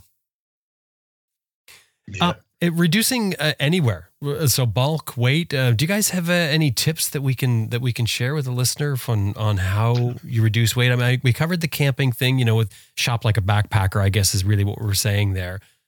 Shop in the backpacking sphere, and you'll be getting lightweight, low bulk things. What about the rest of the gear? With my KLR, and I'm sorry that I don't remember what the weight savings is, but I changed batteries to a lithium battery. That saved a few pounds. Massive, quite a few pounds. It was like 8 pounds. I can't remember. At least I got a new battery for my DRZ 400, which is a very small battery anyway. But I got a lithium battery, and when the box arrived, I picked it up and said, "There's nothing in here." That's what I thought. Mine was empty. There must be a notice in here telling me, "Sorry, we don't have a battery for you." But here's the box. And I looked inside. There's actually a battery in there. It's amazing. They weigh nothing. Yeah, that's pretty neat. Michelle, did you do anything with your extra space that you had with the battery? No. Well, that's good. I probably, like Shirley, I pack a dress. I do like to have a simple dress that I can wear in case there's something that comes up. So yeah, and that's long-term travel, I must say. If I'm doing like a girls' weekend ride or, doing, a week that I know is just going to be off-road, that's totally different. But if I'm doing long-distance travel, I do take a dress. So yeah, I figure then I can sleep well. Yeah. You just never know, do you, Michelle? It's like guys who only take T-shirts and then they need to go somewhere where you need to look half respectable and they have to go and buy a shirt with a collar on it. Whoa. Yeah. What? Now, hang on. What you're saying is with a T-shirt, I don't look respectable. I'm taking serious offense to this. That's correct. Yeah. Shirley. We go to the Melbourne Cricket Ground to watch the cricket and the footy here in Victoria, and where we sit, you have to wear a collared shirt. And if men come in with a T-shirt, they are refused entry. That is so And that's uptight. just going to a sporting fixture. So, when we were on one of our trips, we were invited to the embassy in We were in Kathmandu. And, Brian felt a lot better going in with a collared shirt than walking in a T-shirt. The ambassador was there in a suit and tie. I was traveling with a couple of girls in Bali and backpacker style, packing all of, flip-flops and sandals and shorts and all of that. But I packed a sundress and happened to be invited to a baby naming ceremony, which is a very big deal in Indonesia. And I absolutely wanted to go and be dressed respectfully. And I was so glad I had packed a sundress and a little cardigan or something that could go with it. Yeah. So even with my bike travels, if I want the opportunity to, be invited to something, at least then I feel like I'm open to that opportunity. And the other thing is, if you're a frequent flyer, if you dress a little bit nicer, you have a better chance at an upgrade. And that's just a back of the house note for working in the industry that a lot of travelers don't know. Yeah, that makes a lot of sense. So looking pathetic doesn't work. That explains a lot. That explains a lot for me. You have to look like you belong in the first class lounge. Right. That's right. I was going the other way. I was thinking they take pity on you. Look at this poor loser. No, They're going to put him up there. That's why you've never been upgraded. Exactly. Well, once I was. That was it. I tried the pity thing. I actually went out and broke my arm so I could get an upgrade, and it didn't darn well work. God, that's a really good try, Sam. Sorry. Yeah. Any other reducing bulk? What about clothing? Do you guys have anything for clothing that you specifically do to reduce bulk or weight? Well, I want to throw out something. Susan looked at the notes we had for this, and she said it helps build negotiation skills, luxuries versus necessities. She said, and I will quote Susan, "I came to learn that tools and spare parts are necessities, and anything of mine was a luxury." There's something so wrong about that. Something so wrong about that. I somehow think that was tongue-in-cheek towards Grant. I'd say it's Grant's philosophy 100%. Yeah, well, it's probably his, yes. Well, that could be. But it is a trade-off. And, we have kind of a concept of everybody's got to have one luxury. But then there's basics. You got to have change of clothes and, that sort of thing. But you got to have one luxury item. And I remember one couple at a meeting once, they said, she said, I have to have a nice dress. My husband has to have a decent suit. I forget what exactly she phrased it, but it was kind of, he needs to be able to dress up nice because a night of dancing solves all the problems of the world. So that's their luxury. Yeah, fair enough. Yeah. Think about the last time you went on any sort of trip, like, a couple of days, a couple of weeks. Were there things that you looked at and thought, nah, I'm not going to take it to do what we're talking about, reduce weight and reduce bulk when you were doing your sort? Yeah, a third of my spoon. A what? Cutty spoon. A third of and your toothbrush spoon? handle.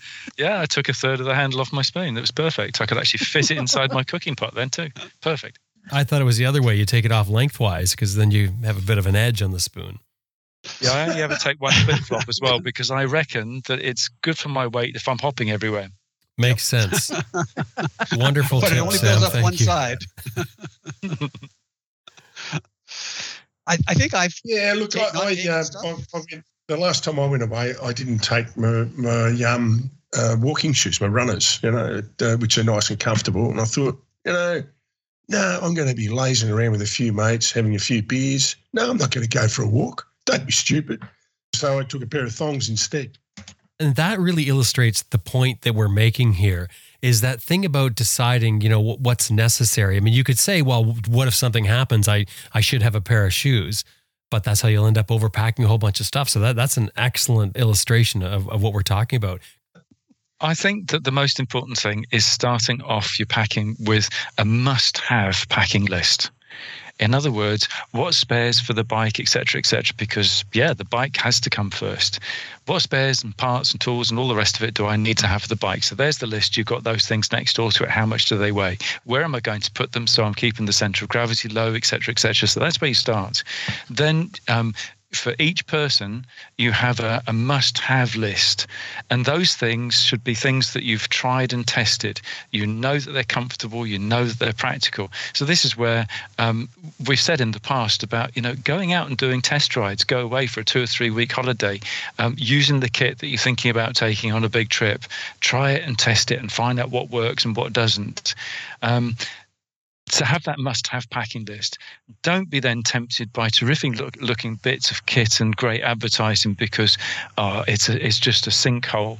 And yeah, if weight really, really matters, then do things like cutting down your toothbrush and your handle of your spoon and all of that sort of stuff.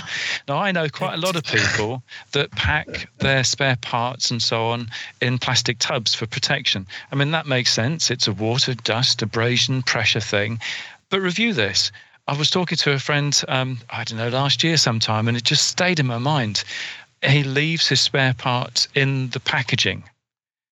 It never occurred to him how much extra space that he's taking up by leaving everything in the packaging. So we actually cut down what he was carrying by a whole plastic tub full. And those plastic tubs themselves, they're great, but they weigh. Luggage straps. Why are you carrying full-length luggage straps when all you're ever using those for is to strap on a particular circumference of kit? Cut the ends off. It's only a few grams, but it adds up. It's those small things. Don't laugh. Sam, I where you're coming from, but seriously, if you need to take 5 grams off the end of a toothbrush to make your trip viable, there is something seriously wrong. Shirley, it's 7.5 grams. He's waiting. Shirley, I'm so glad you said something because I'm sitting here, I'm sitting on my hands because I'm thinking the exact same thing and I can't wait to say something. That drives me nuts, the whole cutting you the spoon thing. It's just so stupid. It's so minimal. Then it's like saying don't eat so much on the road because you're going to be heavier after lunch when you get on the bike, so you'll have to discard your toothbrush altogether. It is just absurd. No. This is fuel and emergency rations, and setting off a little bit heavy is, that's absolutely fine. But listen, don't laugh at me because if you've got a weight limit, whenever you're receiving it, then these small savings do make a difference, and it's actually worth, just for fun, going through your kit and doing this and just then putting all the weight that you're saving on some scales. I reckon that by going through really carefully and think about these things, you could save yourself at least a kilo, maybe even more than that. But hey, the plastic tubs, one of the things that, but the handle of a toothbrush. I agree. Yeah, but it's all the way all of these things add up.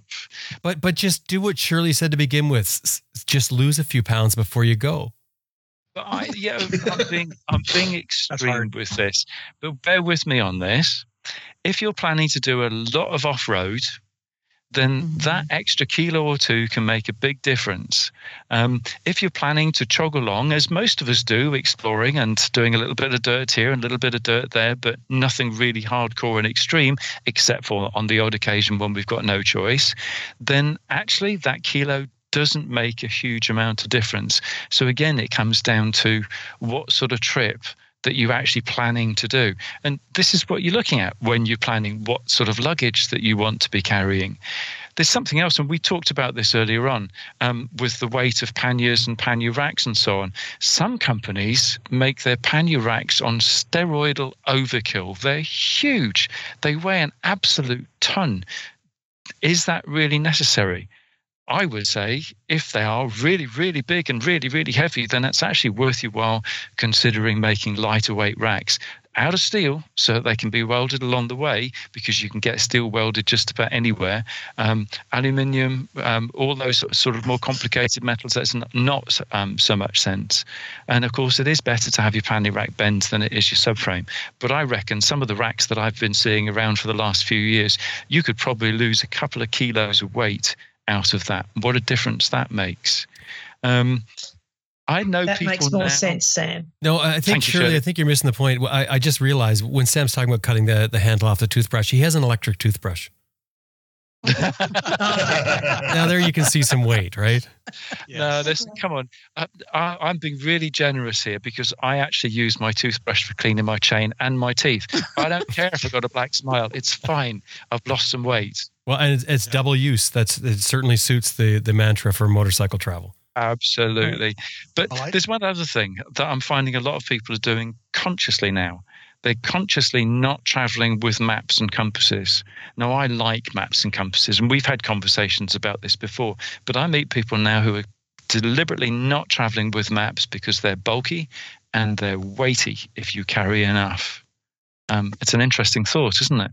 Yeah, my thought process is, I know they're using the GPS, but the GPS to me is always, and I've said this many times, but it's like looking at your landscape through a straw, and I don't find it very satisfying. I know of people who, for wilderness travel, they cut the outside areas off the map. Like, in other words, if they're running the river, they'll cut the river shape and roll that up, and to me, it's right along there with cutting the handle off your spoon. Doesn't make much point. I think I just want to make a comment thinking about Sam's comment about the toothbrush handle. I think if we take that as a teaching moment and say to ourselves, okay, I'm deciding between this gadget and that gadget, or maybe should I take that gadget at all? And then think, Sam cuts the end off his toothbrush to save 7.5 grams. I guess I don't need this 2 kilo thing. That's a good point. Okay. Just kind of keep that comparison in your mind. And how badly do you really need this if Sam's going to cut 7.5 grams off his toothbrush? Mm-hmm. Grant, that is such a good point. I mean, I am obviously being incredibly tongue in the cheek with what I'm saying, but actually it does make sense. And when you start adding up those grams here, grams there, and so on, it always comes back to you put the savings together, and my goodness, I mean, it adds up. It really does. I wrote this down because my brain's about the size of a pea and now I can't find it. But one of my sayings is, every bit of weight that you put on your motorcycle, sooner or later will go down. You're the ones that have got to pick it up. Oh, you mean when you drop your bike? Yeah. Oh, yeah. Sooner or later, it's going to take up its normal resting position, horizontal. Yeah, no, that is so true. And you often hear, or you've experienced it yourself, where you have so much weight on there, you have to unload the bike to pick it up. That's not my style of riding, but I mean, if you do that, wow, what a pain in the butt it is. If you're in a situation where you're dropping it multiple times, it's just, that's horrible. It's absolutely exhausting. Yes. I dropped my bike 11 times in one day in Africa, and I was just wiped out from it.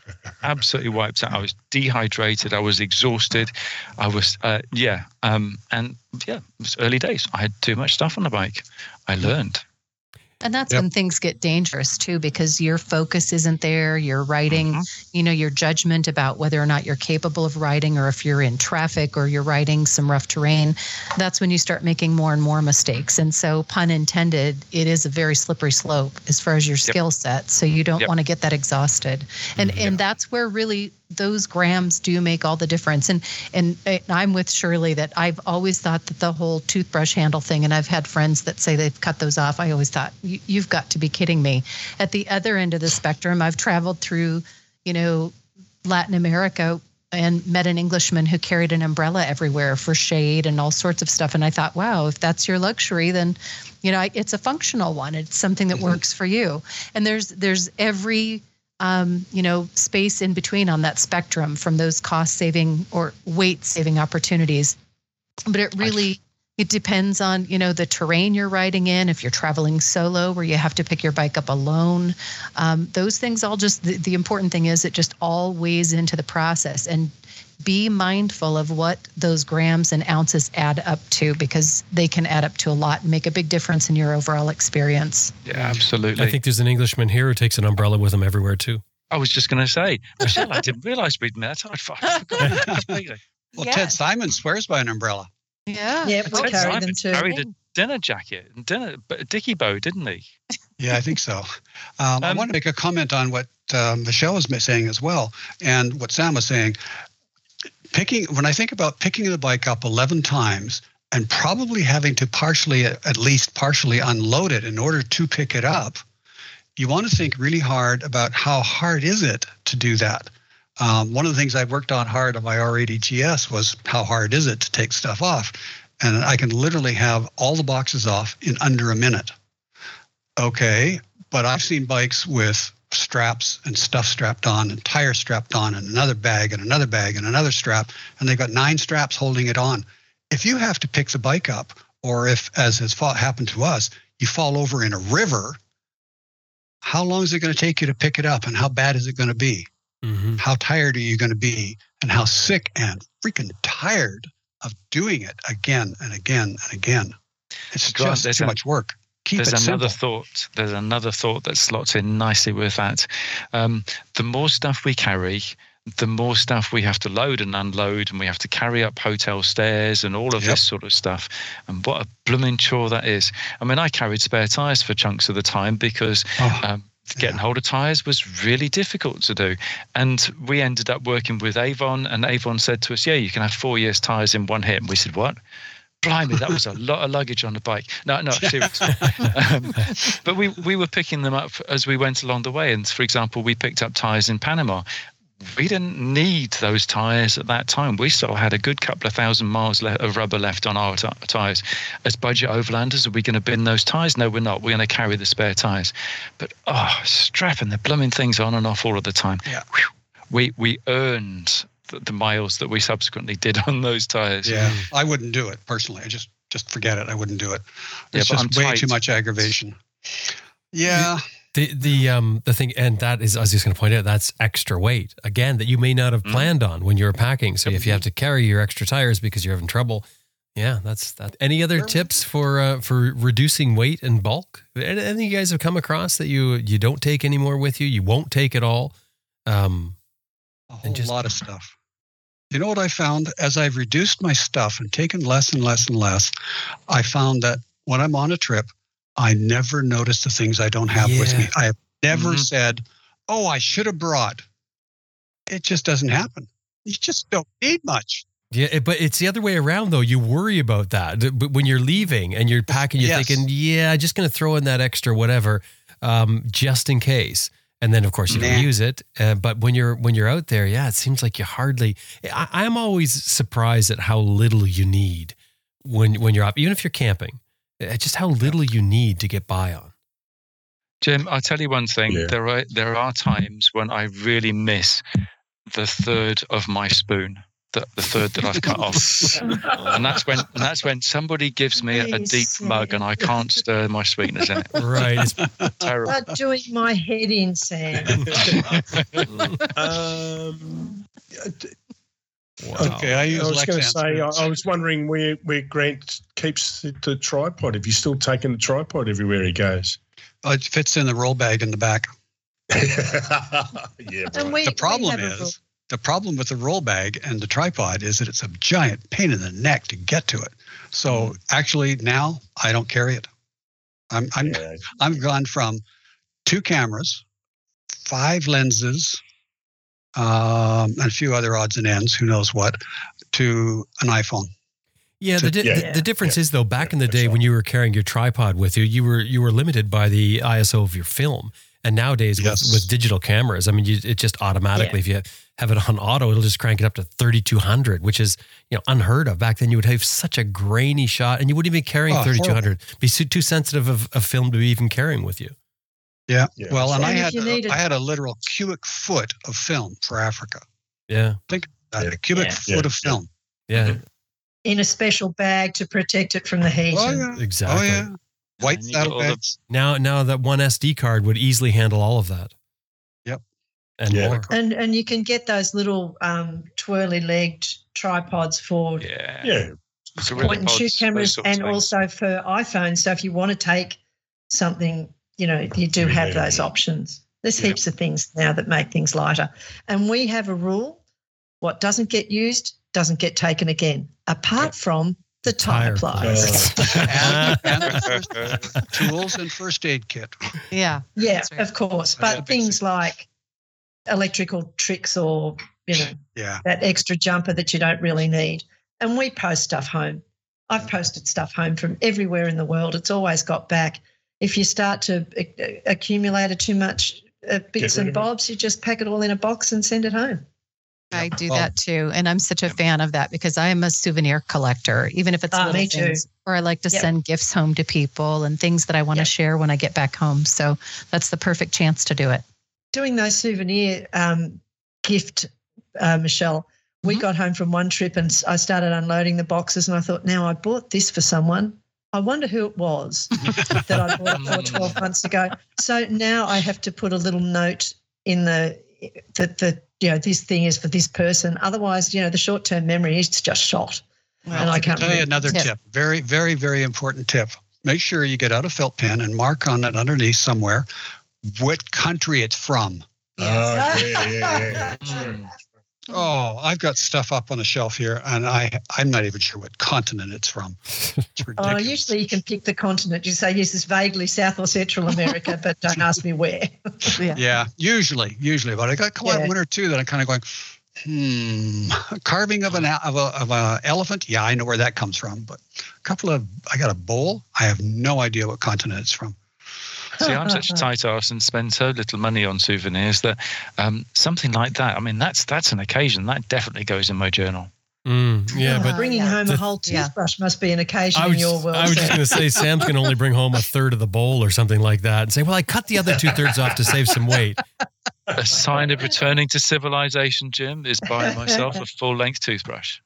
Wow. So we've spent almost 2 hours talking about this, and here I think I can sum it up in just very, very quickly here. I think what we're trying to say is take less stuff.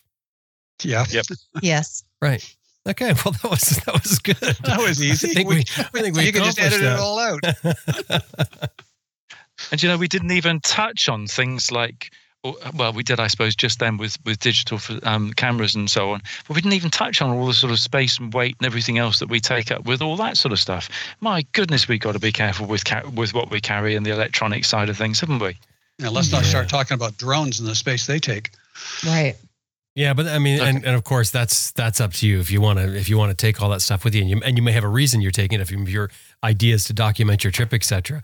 But yeah, you want to seriously put some consideration into that and think, am I really going to do anything with this? Like I'm talking while you're on the trip, I'm talking afterwards, or am I just going to take home like I do with all kinds of video and never do anything with it? Yeah, I think that this comes back to one of the key points, and that is work out what you really want to do on your trip. What do you want out of your trip, and make that must-have packing list fit in with making that possible. Yep. And when it comes to the electronic gadgets, I think the important phrase to really think about is, who is this trip for? Me or my audience? Yeah. And if it's your audience, it's a work. It's not a fun trip. It's work. You're going to spend most of your time when you should be out on the town, having a look around, seeing things and enjoying yourself and relaxing, sitting looking at your computer and editing your video, and it just takes forever. But that's fine if that's what you want to do, right? I mean, if that's what you want to do, but you've got to make that decision. And if you're going to do it, you may as well go all in and say, that's what I'm doing. This is what it's all about. Yep.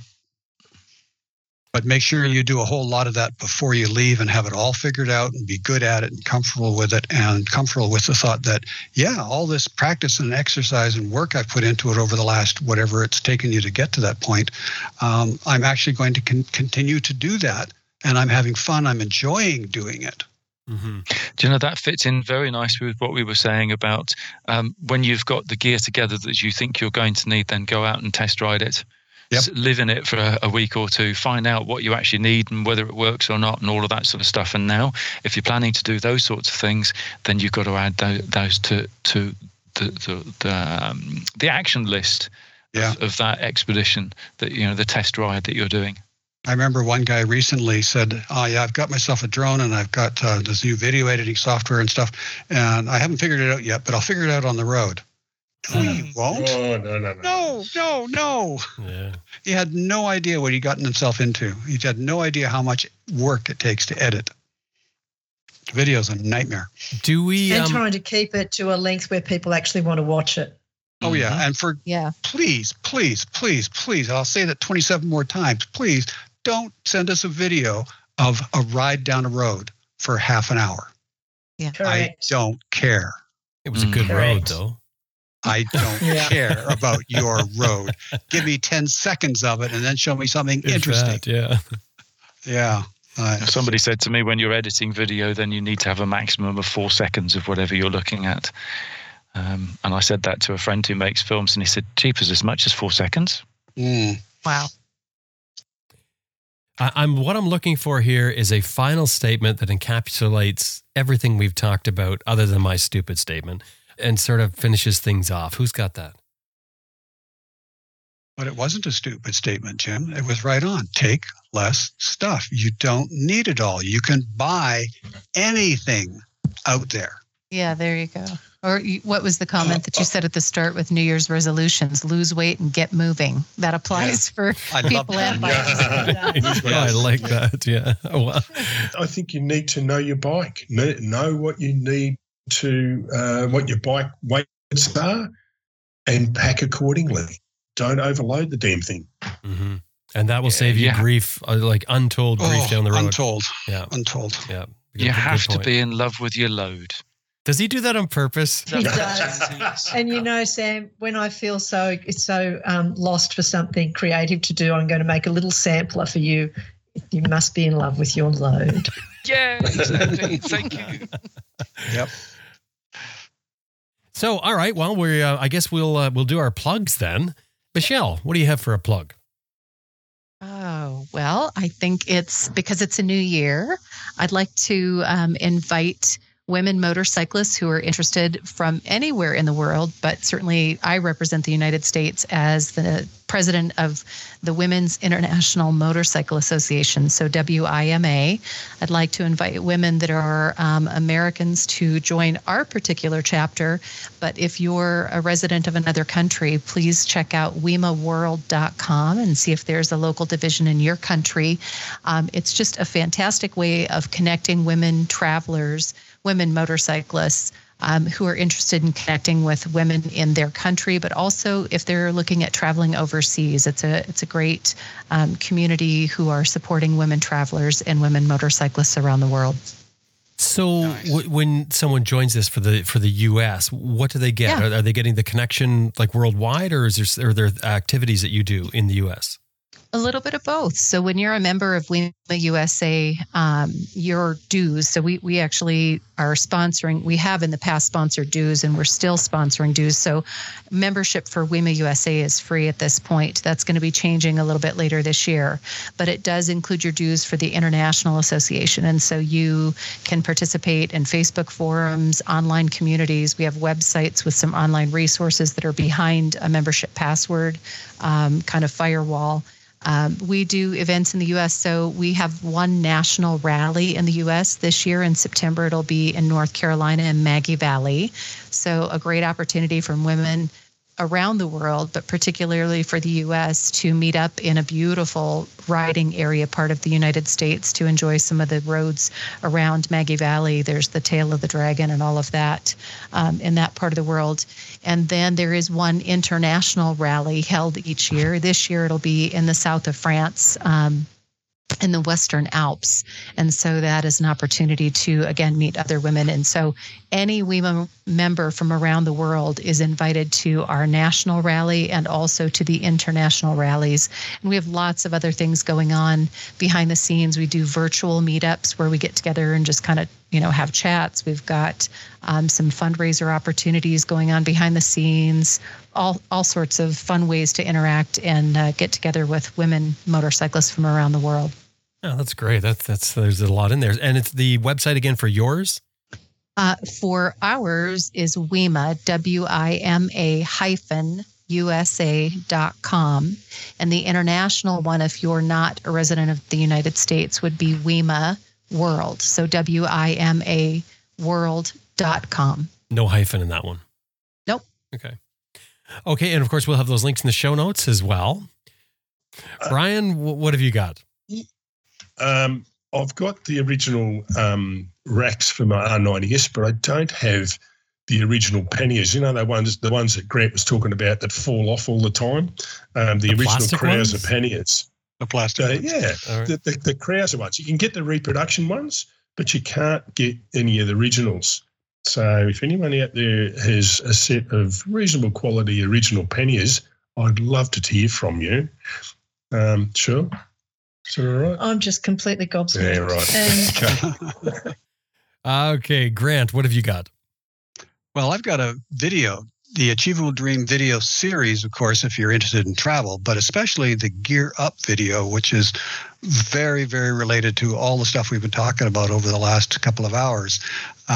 Everything you could want to know. We've just got 150 people in there roughly discussing what gear do you need, what don't you need, how do you pack, and all the rest of it. So I think that would be very, very useful if this has gotten your mind working and you're thinking about, okay, how do I reduce my luggage, and what are some ideas, and what do other people think about this and that? Check out the Achievable Dream video series, Gear Up. Trent, let me just interrupt you. That video that you made there, Gear Up, that's what that's doing, is getting a whole bunch of people's opinion on what they've found works. Exactly. There's we interviewed 150 people. Right. So you get a good cross section of what people have tried and opinions in there and everything, and sort of helps you figure out what works for you. Oh yeah. There's the range of opinions is actually kind of hilarious, because one person will say one thing and somebody else will say exactly the opposite. Yeah. So but it gives you different ideas and what people are thinking and different approaches, and what you end up with is this path speaks to me, and I think that's the way I'm going to go, as opposed to somebody else's. Yeah, exactly. I mean, you might be the soft luggage, ultra lightweight, or you might be the hard luggage and extra top box and ton of gear and stacked to the ceiling. Well, you make your decision, but this will help you see all the different ideas and different ways that people are making it work for them, and it'll give you some ideas to help you decide what's going to work for you, because everybody's different. Oh, well said, Grant. I mean, there is no proper way to do this. It's the way that suits you. Amen to that. Yeah, that's a good point that we didn't say, and I don't want to go back into everything, but I mean, the only thing with that is there are weight limitations, certainly, and we discussed that at the start of it and throughout. Those are your limitations with it, but there is no right and wrong. I mean, Sam obviously still thinks it's okay to cut off his toothbrush.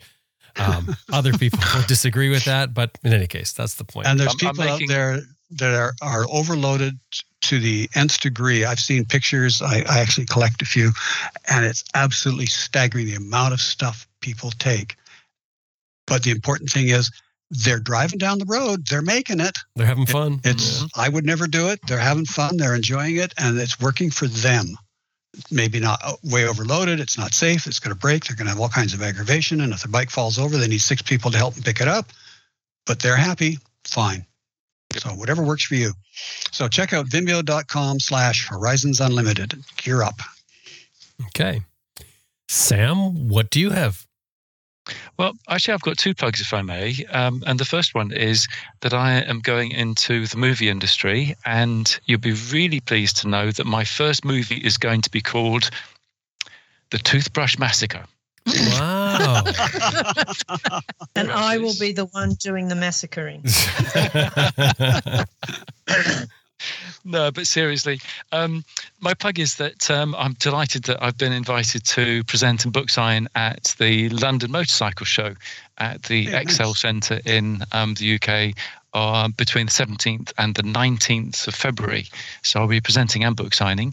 And this year, it's the Adventure Zone has been run by Matt and Reese, the sidecar guys. And I'm sure they're going to have a brilliant time doing it because they're such characters. And I have no idea who the other guests are other than Tiffany Coates is going to be on the stage, and both Simon and Lisa Thomas are going to be presenting too. So it's a cracking area. I personally think that it's the beating heart of the London Motorcycle Show, but I'm sure there'll be 1 or 2 go faster bike riders that will disagree with me. Well, that wraps things up. Thank you very much, everyone. That was good fun, as always. Until next month. Yeah. Okay. Cheers. Bye, everybody. Cheers. Bye. Thank you.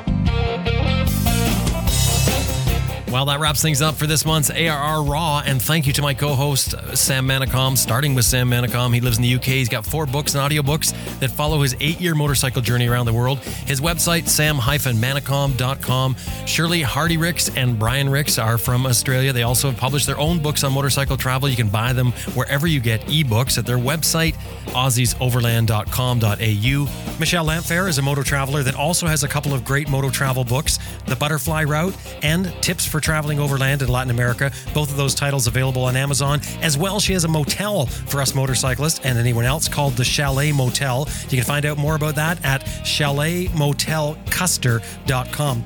And of course, Grant Johnson is from Horizons Unlimited, which is the hub, literally, for our adventure motorcycling community. Horizons Unlimited has tons of up-to-date travel information, as well as a huge forum of dedicated travelers that connect you with other travelers. They also put on the hub meets around the world. You can see a worldwide list of hub meets at their website, horizonsunlimited.com. Special thanks to our producer, Elizabeth Martin. My name is Jim Martin. Thank you for listening. Join us again next time. Oh, and don't forget, if you want to get your question or a topic suggestion in here, drop by our website. You can also look at the show notes. I have some more information in here. You can make comments on the show notes. AdventureRiderRadio.com.